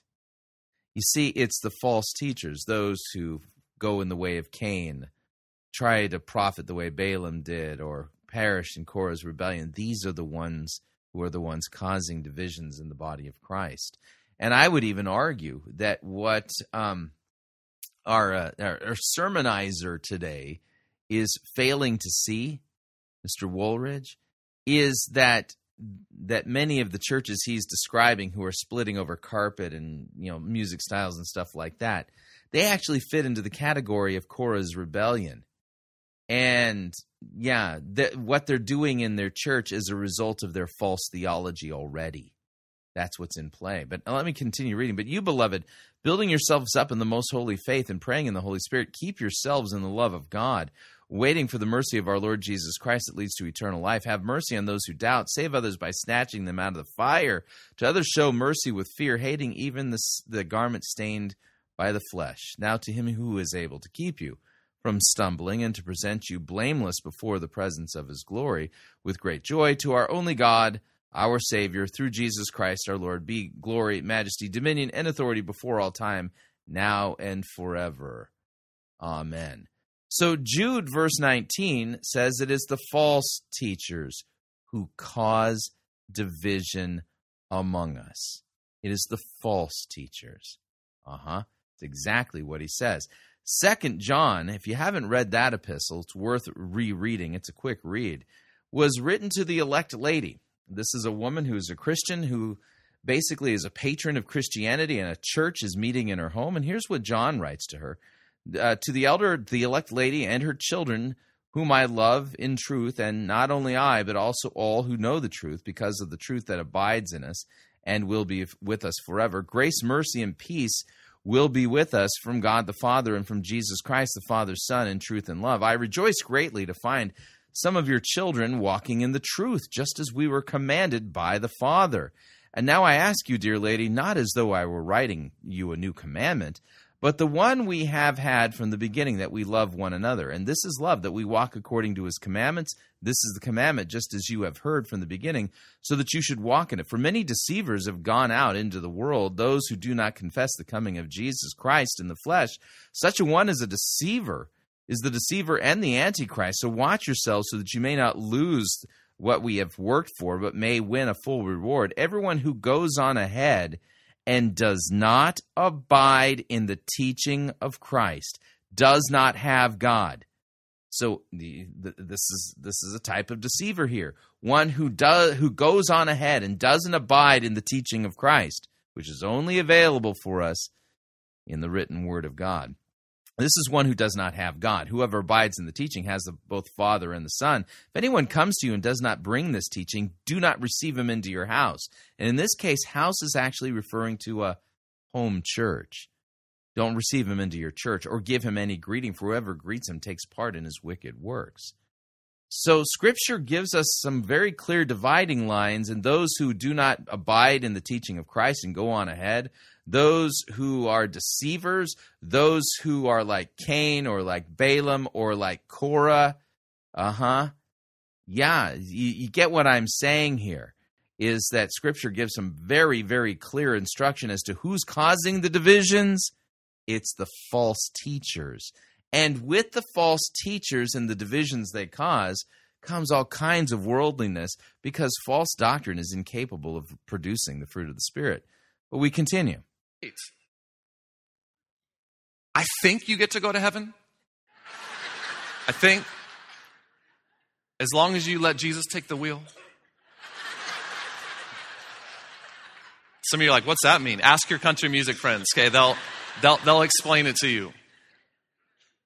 So many beliefs that we have, that we latch onto, that have nothing to do with whether you're a follower of Jesus and going to spend eternity with him. The other thing we understand about what divides churches is this, is that the Bible has nothing definitive to say about the topic. So many topics that the Bible doesn't have anything definitive to say, that we all of a sudden elevate to some super status. The Bible has nothing definitive to say about the topic of what often divides churches. I just read for you Jude 19 that says it's the false teachers that cause divisions within the church. That's quite definitive. Wow. Yeah, I can't even unite with him on his definition of unity. Weird. Think about all these things. I mean, what you should be able to wear to church. I mean, what Bible translation you should be able to use. What ministry programs the church should offer that you prefer and you want. I mean, if you should be able to get a tattoo or end times theology. I mean, none of these things are definitively defined in the Bible, and yet we make them a really big deal, and they divide churches. Listen, for the church to have unity, we all don't have to think alike, and we all don't have to look alike. Unity of the faith once delivered to the saints. Unity in doctrine is actually called for explicitly in Scripture. What you're saying is absolutely diametrically opposed to what Scripture says, even what I just read. Here at CCV, we have so much diversity. I love it. From ages and races and stages and backgrounds. That's the way the church should be. You don't have to all think alike. In other words, I would say it this way. Unity does not equal uniformity. It never equals uniformity. Then why does the Apostle Paul in Titus say to Titus that he is to rebuke those who contradict sound doctrine? Yeah, he wants them silenced. And he's writing under the inspiration of the Holy Spirit in saying that. It's just weird. I'm hearing two different messages. The message I hear from Scripture is not the same message I'm hearing from Mr. Woolridge. That's why when Paul was talking about unity to the church in Ephesus, he said these words. This is what he said. Listen up. Chapter 4, he said this. Be completely humble and gentle. Be patient, bearing with one another in love. You know what that phrase, bearing with one another, means? Literally, it means this. Put up with one another in love. You ever had to put up with anybody? Some of you are putting up with someone right next to you right now. Some of you are difficult to put up with. Why would Paul tell us inside the church that we're going to have to put up with other people? Think about that. Then he goes on, verse 3. He says this, make every what? Effort to keep the unity of the Spirit through the bond of peace. So think about this. Paul says, hey, you're going to have to put up with people in the church, and it's going to take tons of effort on your part to keep unity. Why would he say that? Because Paul's not some naive idealist. He knows that if you're a part of a local church, there's going to be things done and people inside the church that you disagree with and you don't see it eye to eye with. But you can still have unity. Can I tell you one group of people here at CCV, we have a lot to thank for our unity as a church. It's the people across all of our campuses that are a little bit older.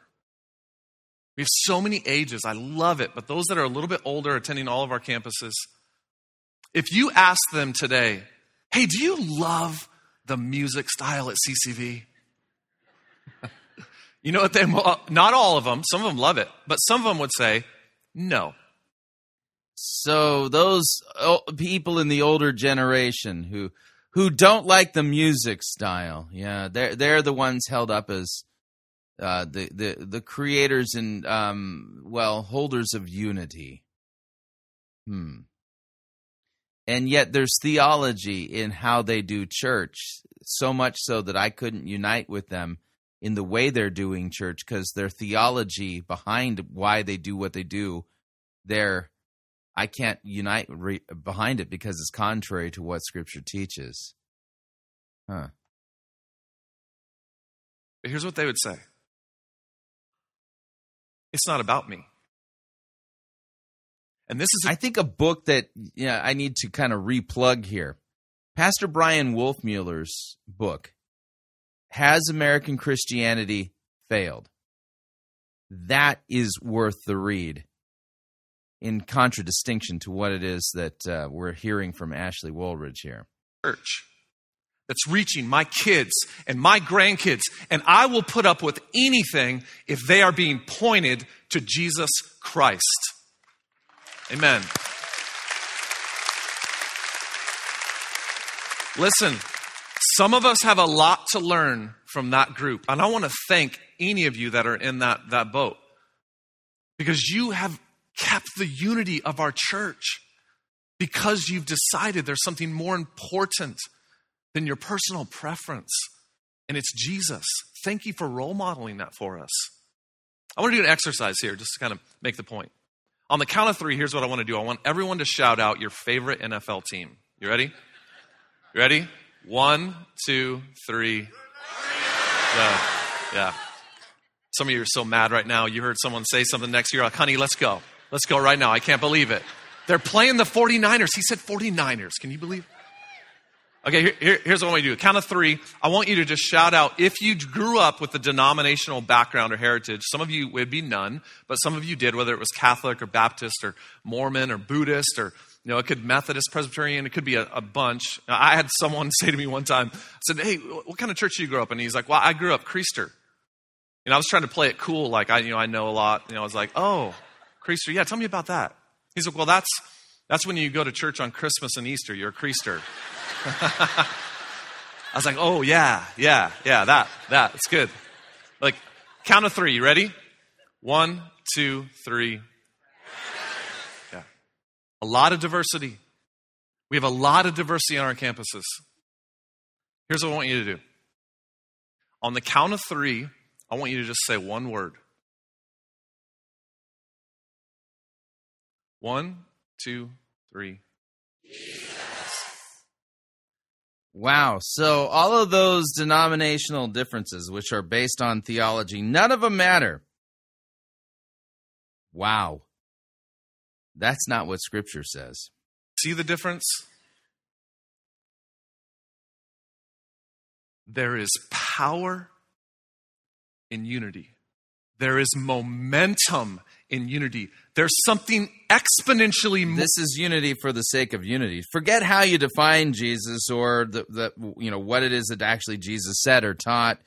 Yeah, no, we're just going to downplay every doctrinal and theological difference, and we're just going to call for unity because unity is, that keeps momentum. Yeah, he's not exegeting any text now, is he? Or when we unify as a church, not in our differences, but in what we have in common, and that is who we're trying to lift up, the name of Jesus. There are people in our world today being beheaded for the name of Jesus. They are dying. Their families are being killed in front of them for the name of Jesus. Do you think those people are sitting around in a holy huddle arguing about music styles? You know what the problem in the church in America is, I believe? We've forgotten who our enemy is. Because when you understand who you're... Yeah, clearly you've forgotten who your enemy is. Satan is the father of lies.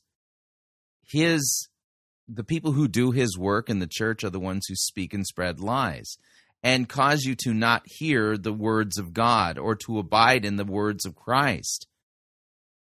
And those lies are false doctrines and false teachings, false dreams and false visions. Enemy is, who we're truly fighting against, it unifies you. And who we're fighting against is not the people around us, and it's not because of our personal preference, some power thing that we want. When you focus on what really matters, it makes all the difference. And here's how Paul helped the church in Corinth unify. He said this, and going on in chapter 2, verse 1, he says this.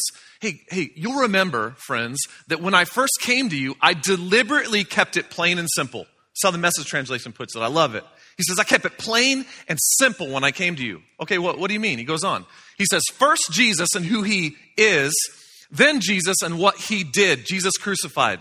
Who Jesus is and what Jesus did. That's what should center us as a church, what we should be unified on. Here at CCV, so the second thing I want to tell you in your notes that will keep us unified, we say a statement, we say it this way. In the essentials, unity. In non-essentials, liberty. And in all things, love. What are the essentials? The essentials that we are going to unify around is who Jesus is and what Jesus did. That God sent his only son here on earth to live a perfect life, and that he died for you. He died for me. And if we would put our trust and our faith in Jesus, you can be forgiven. You can spend eternity with Jesus someday in heaven. That's the essentials. What are the non-essentials? That we should have liberty and let people disagree with us. And what are those things? There's a laundry list. Could you imagine if we went through all those? I mean, from everything, from strategies of the church to the way we do our music, to different programs that we offer. I heard someone... Strategies of the church. Uh-huh. It's like he's intentionally avoiding, what Scripture says about doctrine.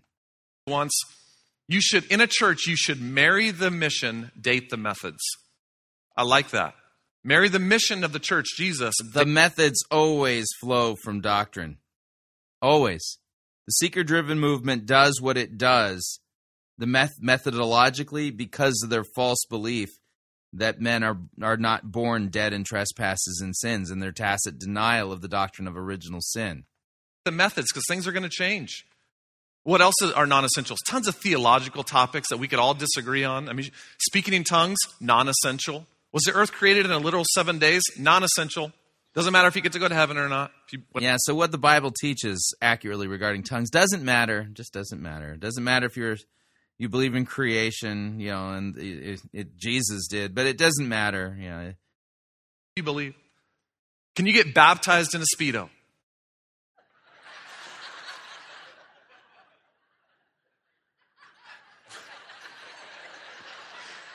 We would do it. We'd have to do it without anybody around. Okay, no kids, but it's a non-essential.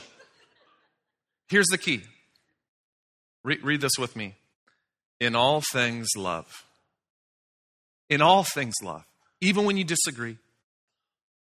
That's where America's missing it. I like this quote by Dave Willis. He said, one of the truest signs of maturity is the ability to disagree with someone while still being respectful. The Apostle Paul, whom he touted at the beginning of the sermon as one who clearly understood the importance of unity. And let me read a couple of passages for you. Titus chapter 1. Titus chapter 1, Paul says to Titus, there are many deceivers who are insubordinate, empty talkers, and deceivers, especially those of the circumcision party. They must be silenced, since they are upsetting whole families by teaching for shameful gain what they ought not to teach. One of the Cretans, a prophet of their own, said, Cretans are always liars, evil beasts, and lazy gluttons. Well, this testimony is true. Therefore, rebuke them sharply, that they may be sound in the faith, not devoting themselves to Jewish myths and the commands of people who turn away from the truth. Yeah, that doesn't sound like he was, being respectful at all. And then Paul, same apostle, Galatians chapter 1, writing to the churches in Galatia who had come under the sway of the false teachers of the Judaizers, he says to them, Galatians 1, verse 6, I'm astonished that you're so quickly deserting him who called you in the grace of Christ and are turning to a different gospel. Not that there is another, but there are some who trouble you and want to distort the gospel of Christ. But even if we or an angel from heaven should preach to you a gospel contrary to the one we preach to you, let him be damned. Yeah, that's what anathema means. And as we've said before, so I say again, if anyone's preaching to you a gospel contrary to the one you received, let him be damned. Yeah. Paul goes on to say of the to the Judaizers, I wish they would emasculate themselves. Clearly, Paul was immature because he was so disrespectful, so blunt in insisting on rebuking false teachers. Can we do that in our country? Can we do that in our churches?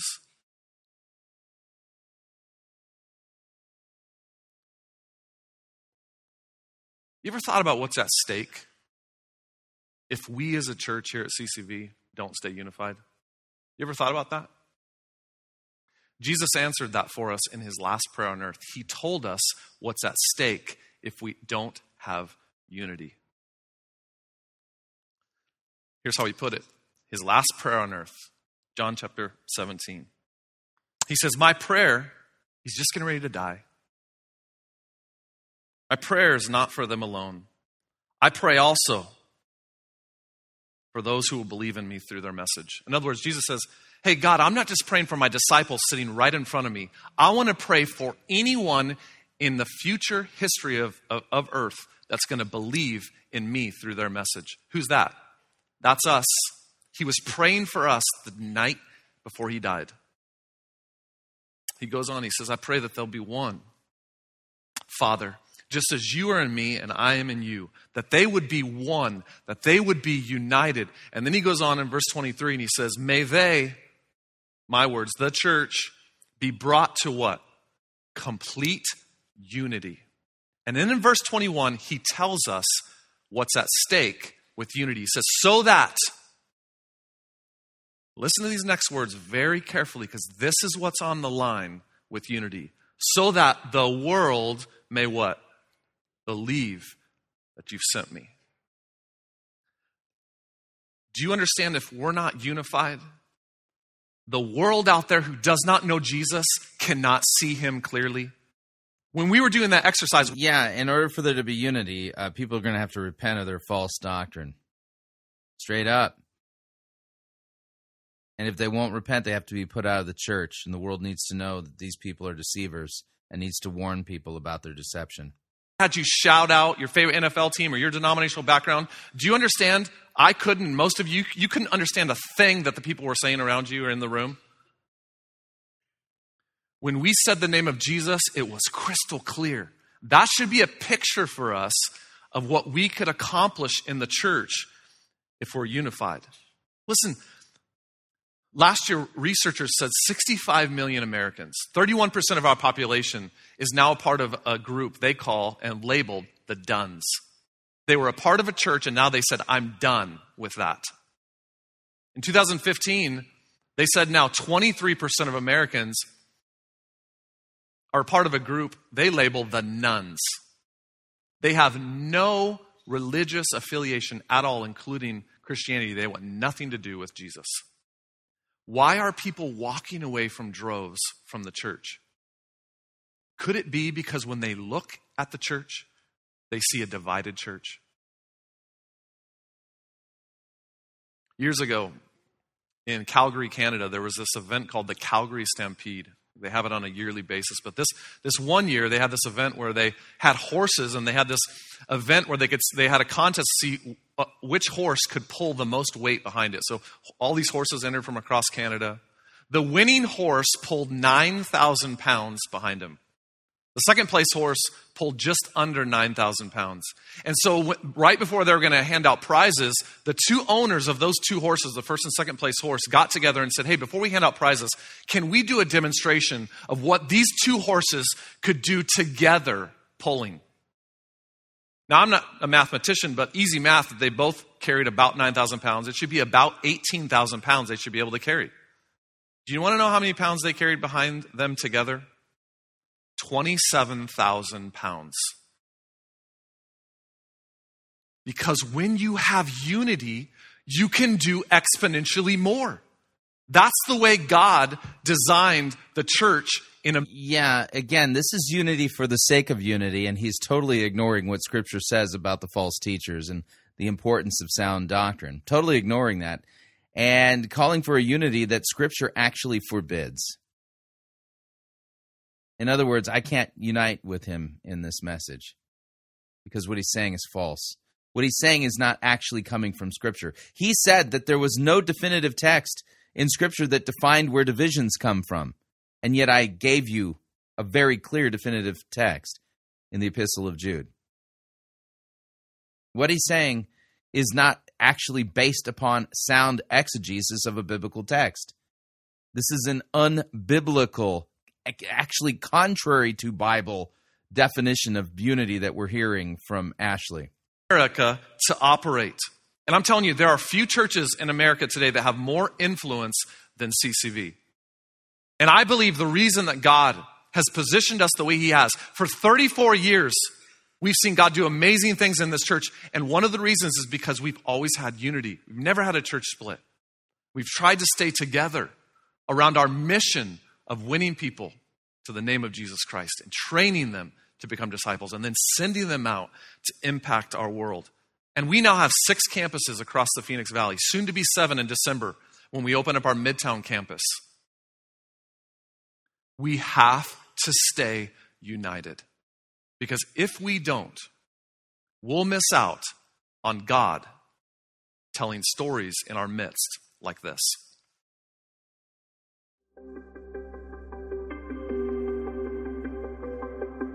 So we have to stay united, and then they go to a promotional video, giving somebody's video testimony, yeah.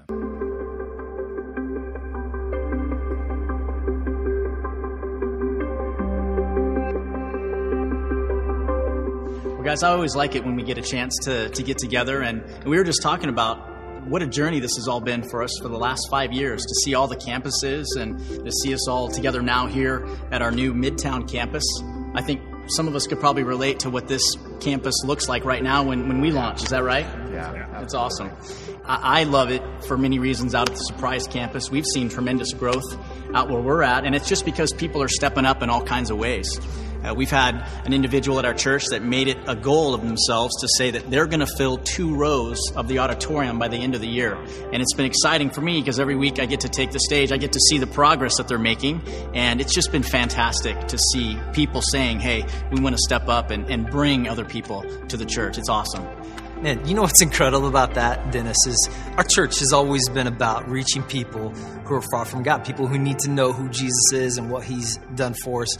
And for so many people, that's exactly how it starts, is they get invited to church. And what's cool for us at the Peoria campus this year, we've seen God work in some incredible ways. This will be the first year ever at the Peoria campus where we see over 1,400 baptisms, which is crazy. Another area where we've seen God really work in cool ways this year is in our student ministry. Our junior high ministry is up 15% over last year, and our high school ministry is up over 30% over this same time. See, they must have biblical unity because their numbers are way up. I mean, I feel like I'm in a boardroom, you know, as the different corporate officers are giving their reports to the board of directors. Oh, we've got growth. See, that proves we're doing this right. Yet the sermon gave us a false definition of unity. Last year, man, those guys are doing a great job. Yeah, Dave, you mentioned baptisms. At the East Valley campus, we've seen a lot of life change, but one story that stands out is my friend Casey and his wife Tiffany. They attended Starting Point in January, and he comes up to me at the end of the class and he says, honestly, Eric, I just don't think I'm there yet. And I realized he meant he's just not a believer. So I asked if he'd be willing to meet with me, and he reluctantly agreed, and we started meeting. And over the last year, it's been meetings after meetings, questions and challenges and scripture and books. And what's most exciting is this weekend, I get to baptize him, and then his wife is going to get baptized.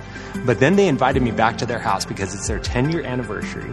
And they asked if I would renew their vows because this time they wanted to be sure that God was at the center of their marriage as they put Christ first in every area of their life. Really exciting time for us.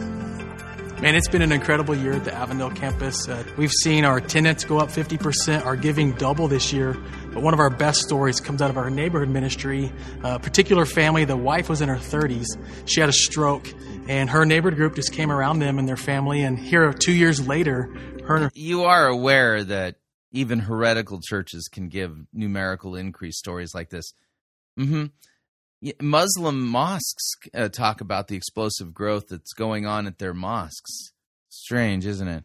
Lead one of our greeter teams, and they emit James chapter 1, consider it pure joy when you face trials, and they just smile and have so much joy in their lives, and it's incredible just to see them every single week serving the Lord.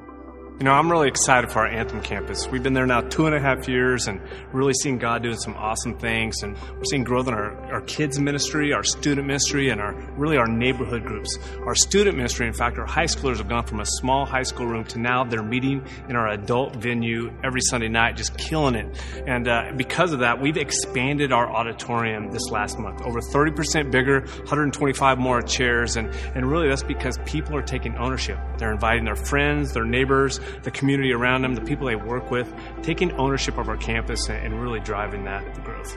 You know, a personal story that sticks out to me from our Scottsdale campus was a couple who had a special needs kid, and they ended up getting a divorce. And the dad wanted to bring his son to CCV because of our special needs ministry. So they started coming, and eventually the ex-wife started coming with them. And it's so cool because this last summer, I remarried Sam and Lori. It was an amazing story. And it made me think about, you guys probably remember the Easter at the stadium. We showed a video, and part of the video said families restored. And it just reminds me of that, how we all have those stories. And it's just amazing to see how God is working through our campuses and the future campuses that are coming down the road. You know, it's great that we're sitting here at the Midtown Auditorium, and it's hard to believe that we're a month and a half already from opening up this campus. We continue to hear stories every day from the local schools, our law enforcement officers. But one story that sticks out is about a lady who's come to a couple of our Midtown meetings. She took a stack of our cards, and recently one of our Midtown staff members was at a local art fair. And not only was this lady selling her products, but she was also passing out the invite cards that we gave her. Wow. So it's just a great example of not only do we want to be a part of a great campus, but really be intentional with going out to invite other people to come to church. Ross, man, that's incredible to hear the excitement about the Midtown campus. It's already building. I think we're all excited about what God is going to do with this new campus. Yeah, so lots and lots of unity there at the Seeker-Driven Church in Phoenix. The problem is the biblical definition of unity is totally missing here, and this is just kind of a friendly update of all the great things that are happening there, from the guys who are all united together behind the vision of the visionary leader, whoever he is at their church. But Ashley has not given anybody there a biblical definition of unity. We continue. You know, when I hear those stories, here's what goes in my mind. I wonder what story God wants to tell next year, or 5 years from now, or 20 years from now in our church. Do you realize that story could involve your kids? It could be your neighbor. It could be a family member or a friend. But those stories in our future depend on a church that's unified. And not us just preaching about it, but every single one of us living it out. And so the takeaway today is this. Is there anything, we got to get personal here, is there anything that you need to de-emphasize so the church can be united? Wow. The biblical texts that I read out from the New Testament teach us the things we need to emphasize, re-emphasize, and tenaciously emphasize in order for there to be true unity. His solution is just de-emphasize everything. Can stay united. Can I pry a little bit?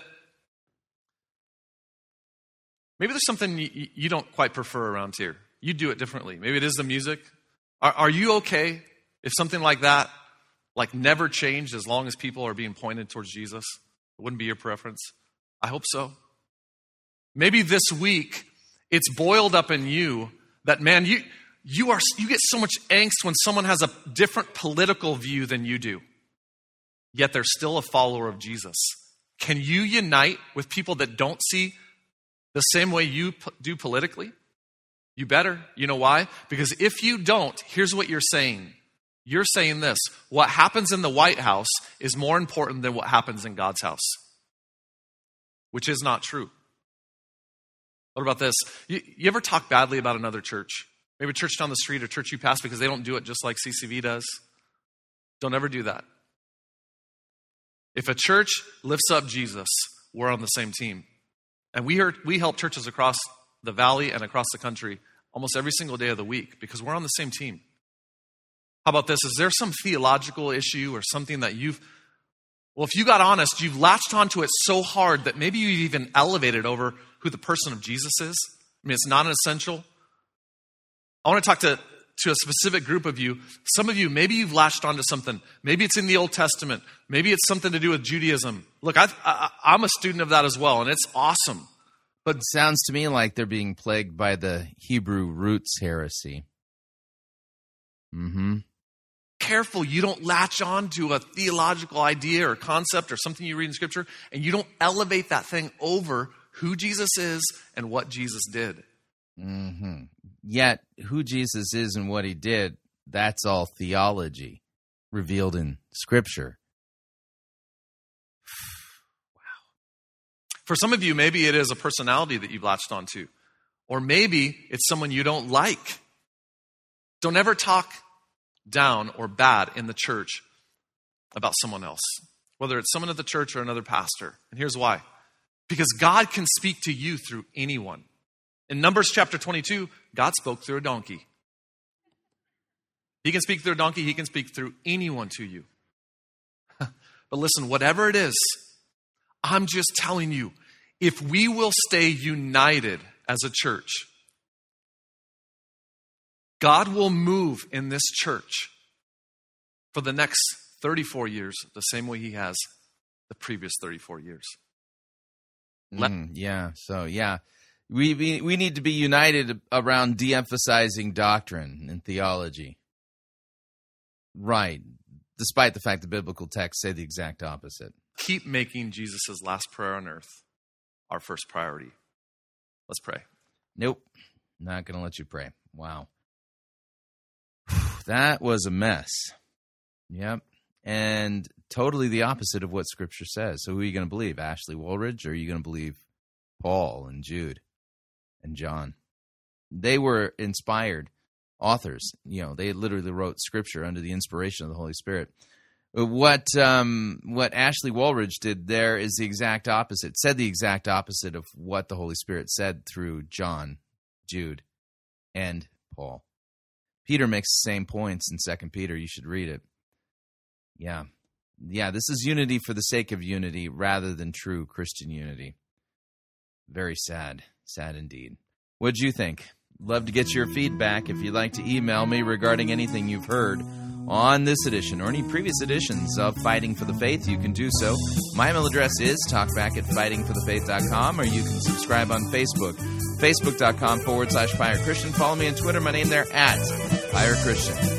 Till tomorrow, may God richly bless you in the grace and mercy won by Jesus Christ and his vicarious death on the cross for all of your sins. Amen.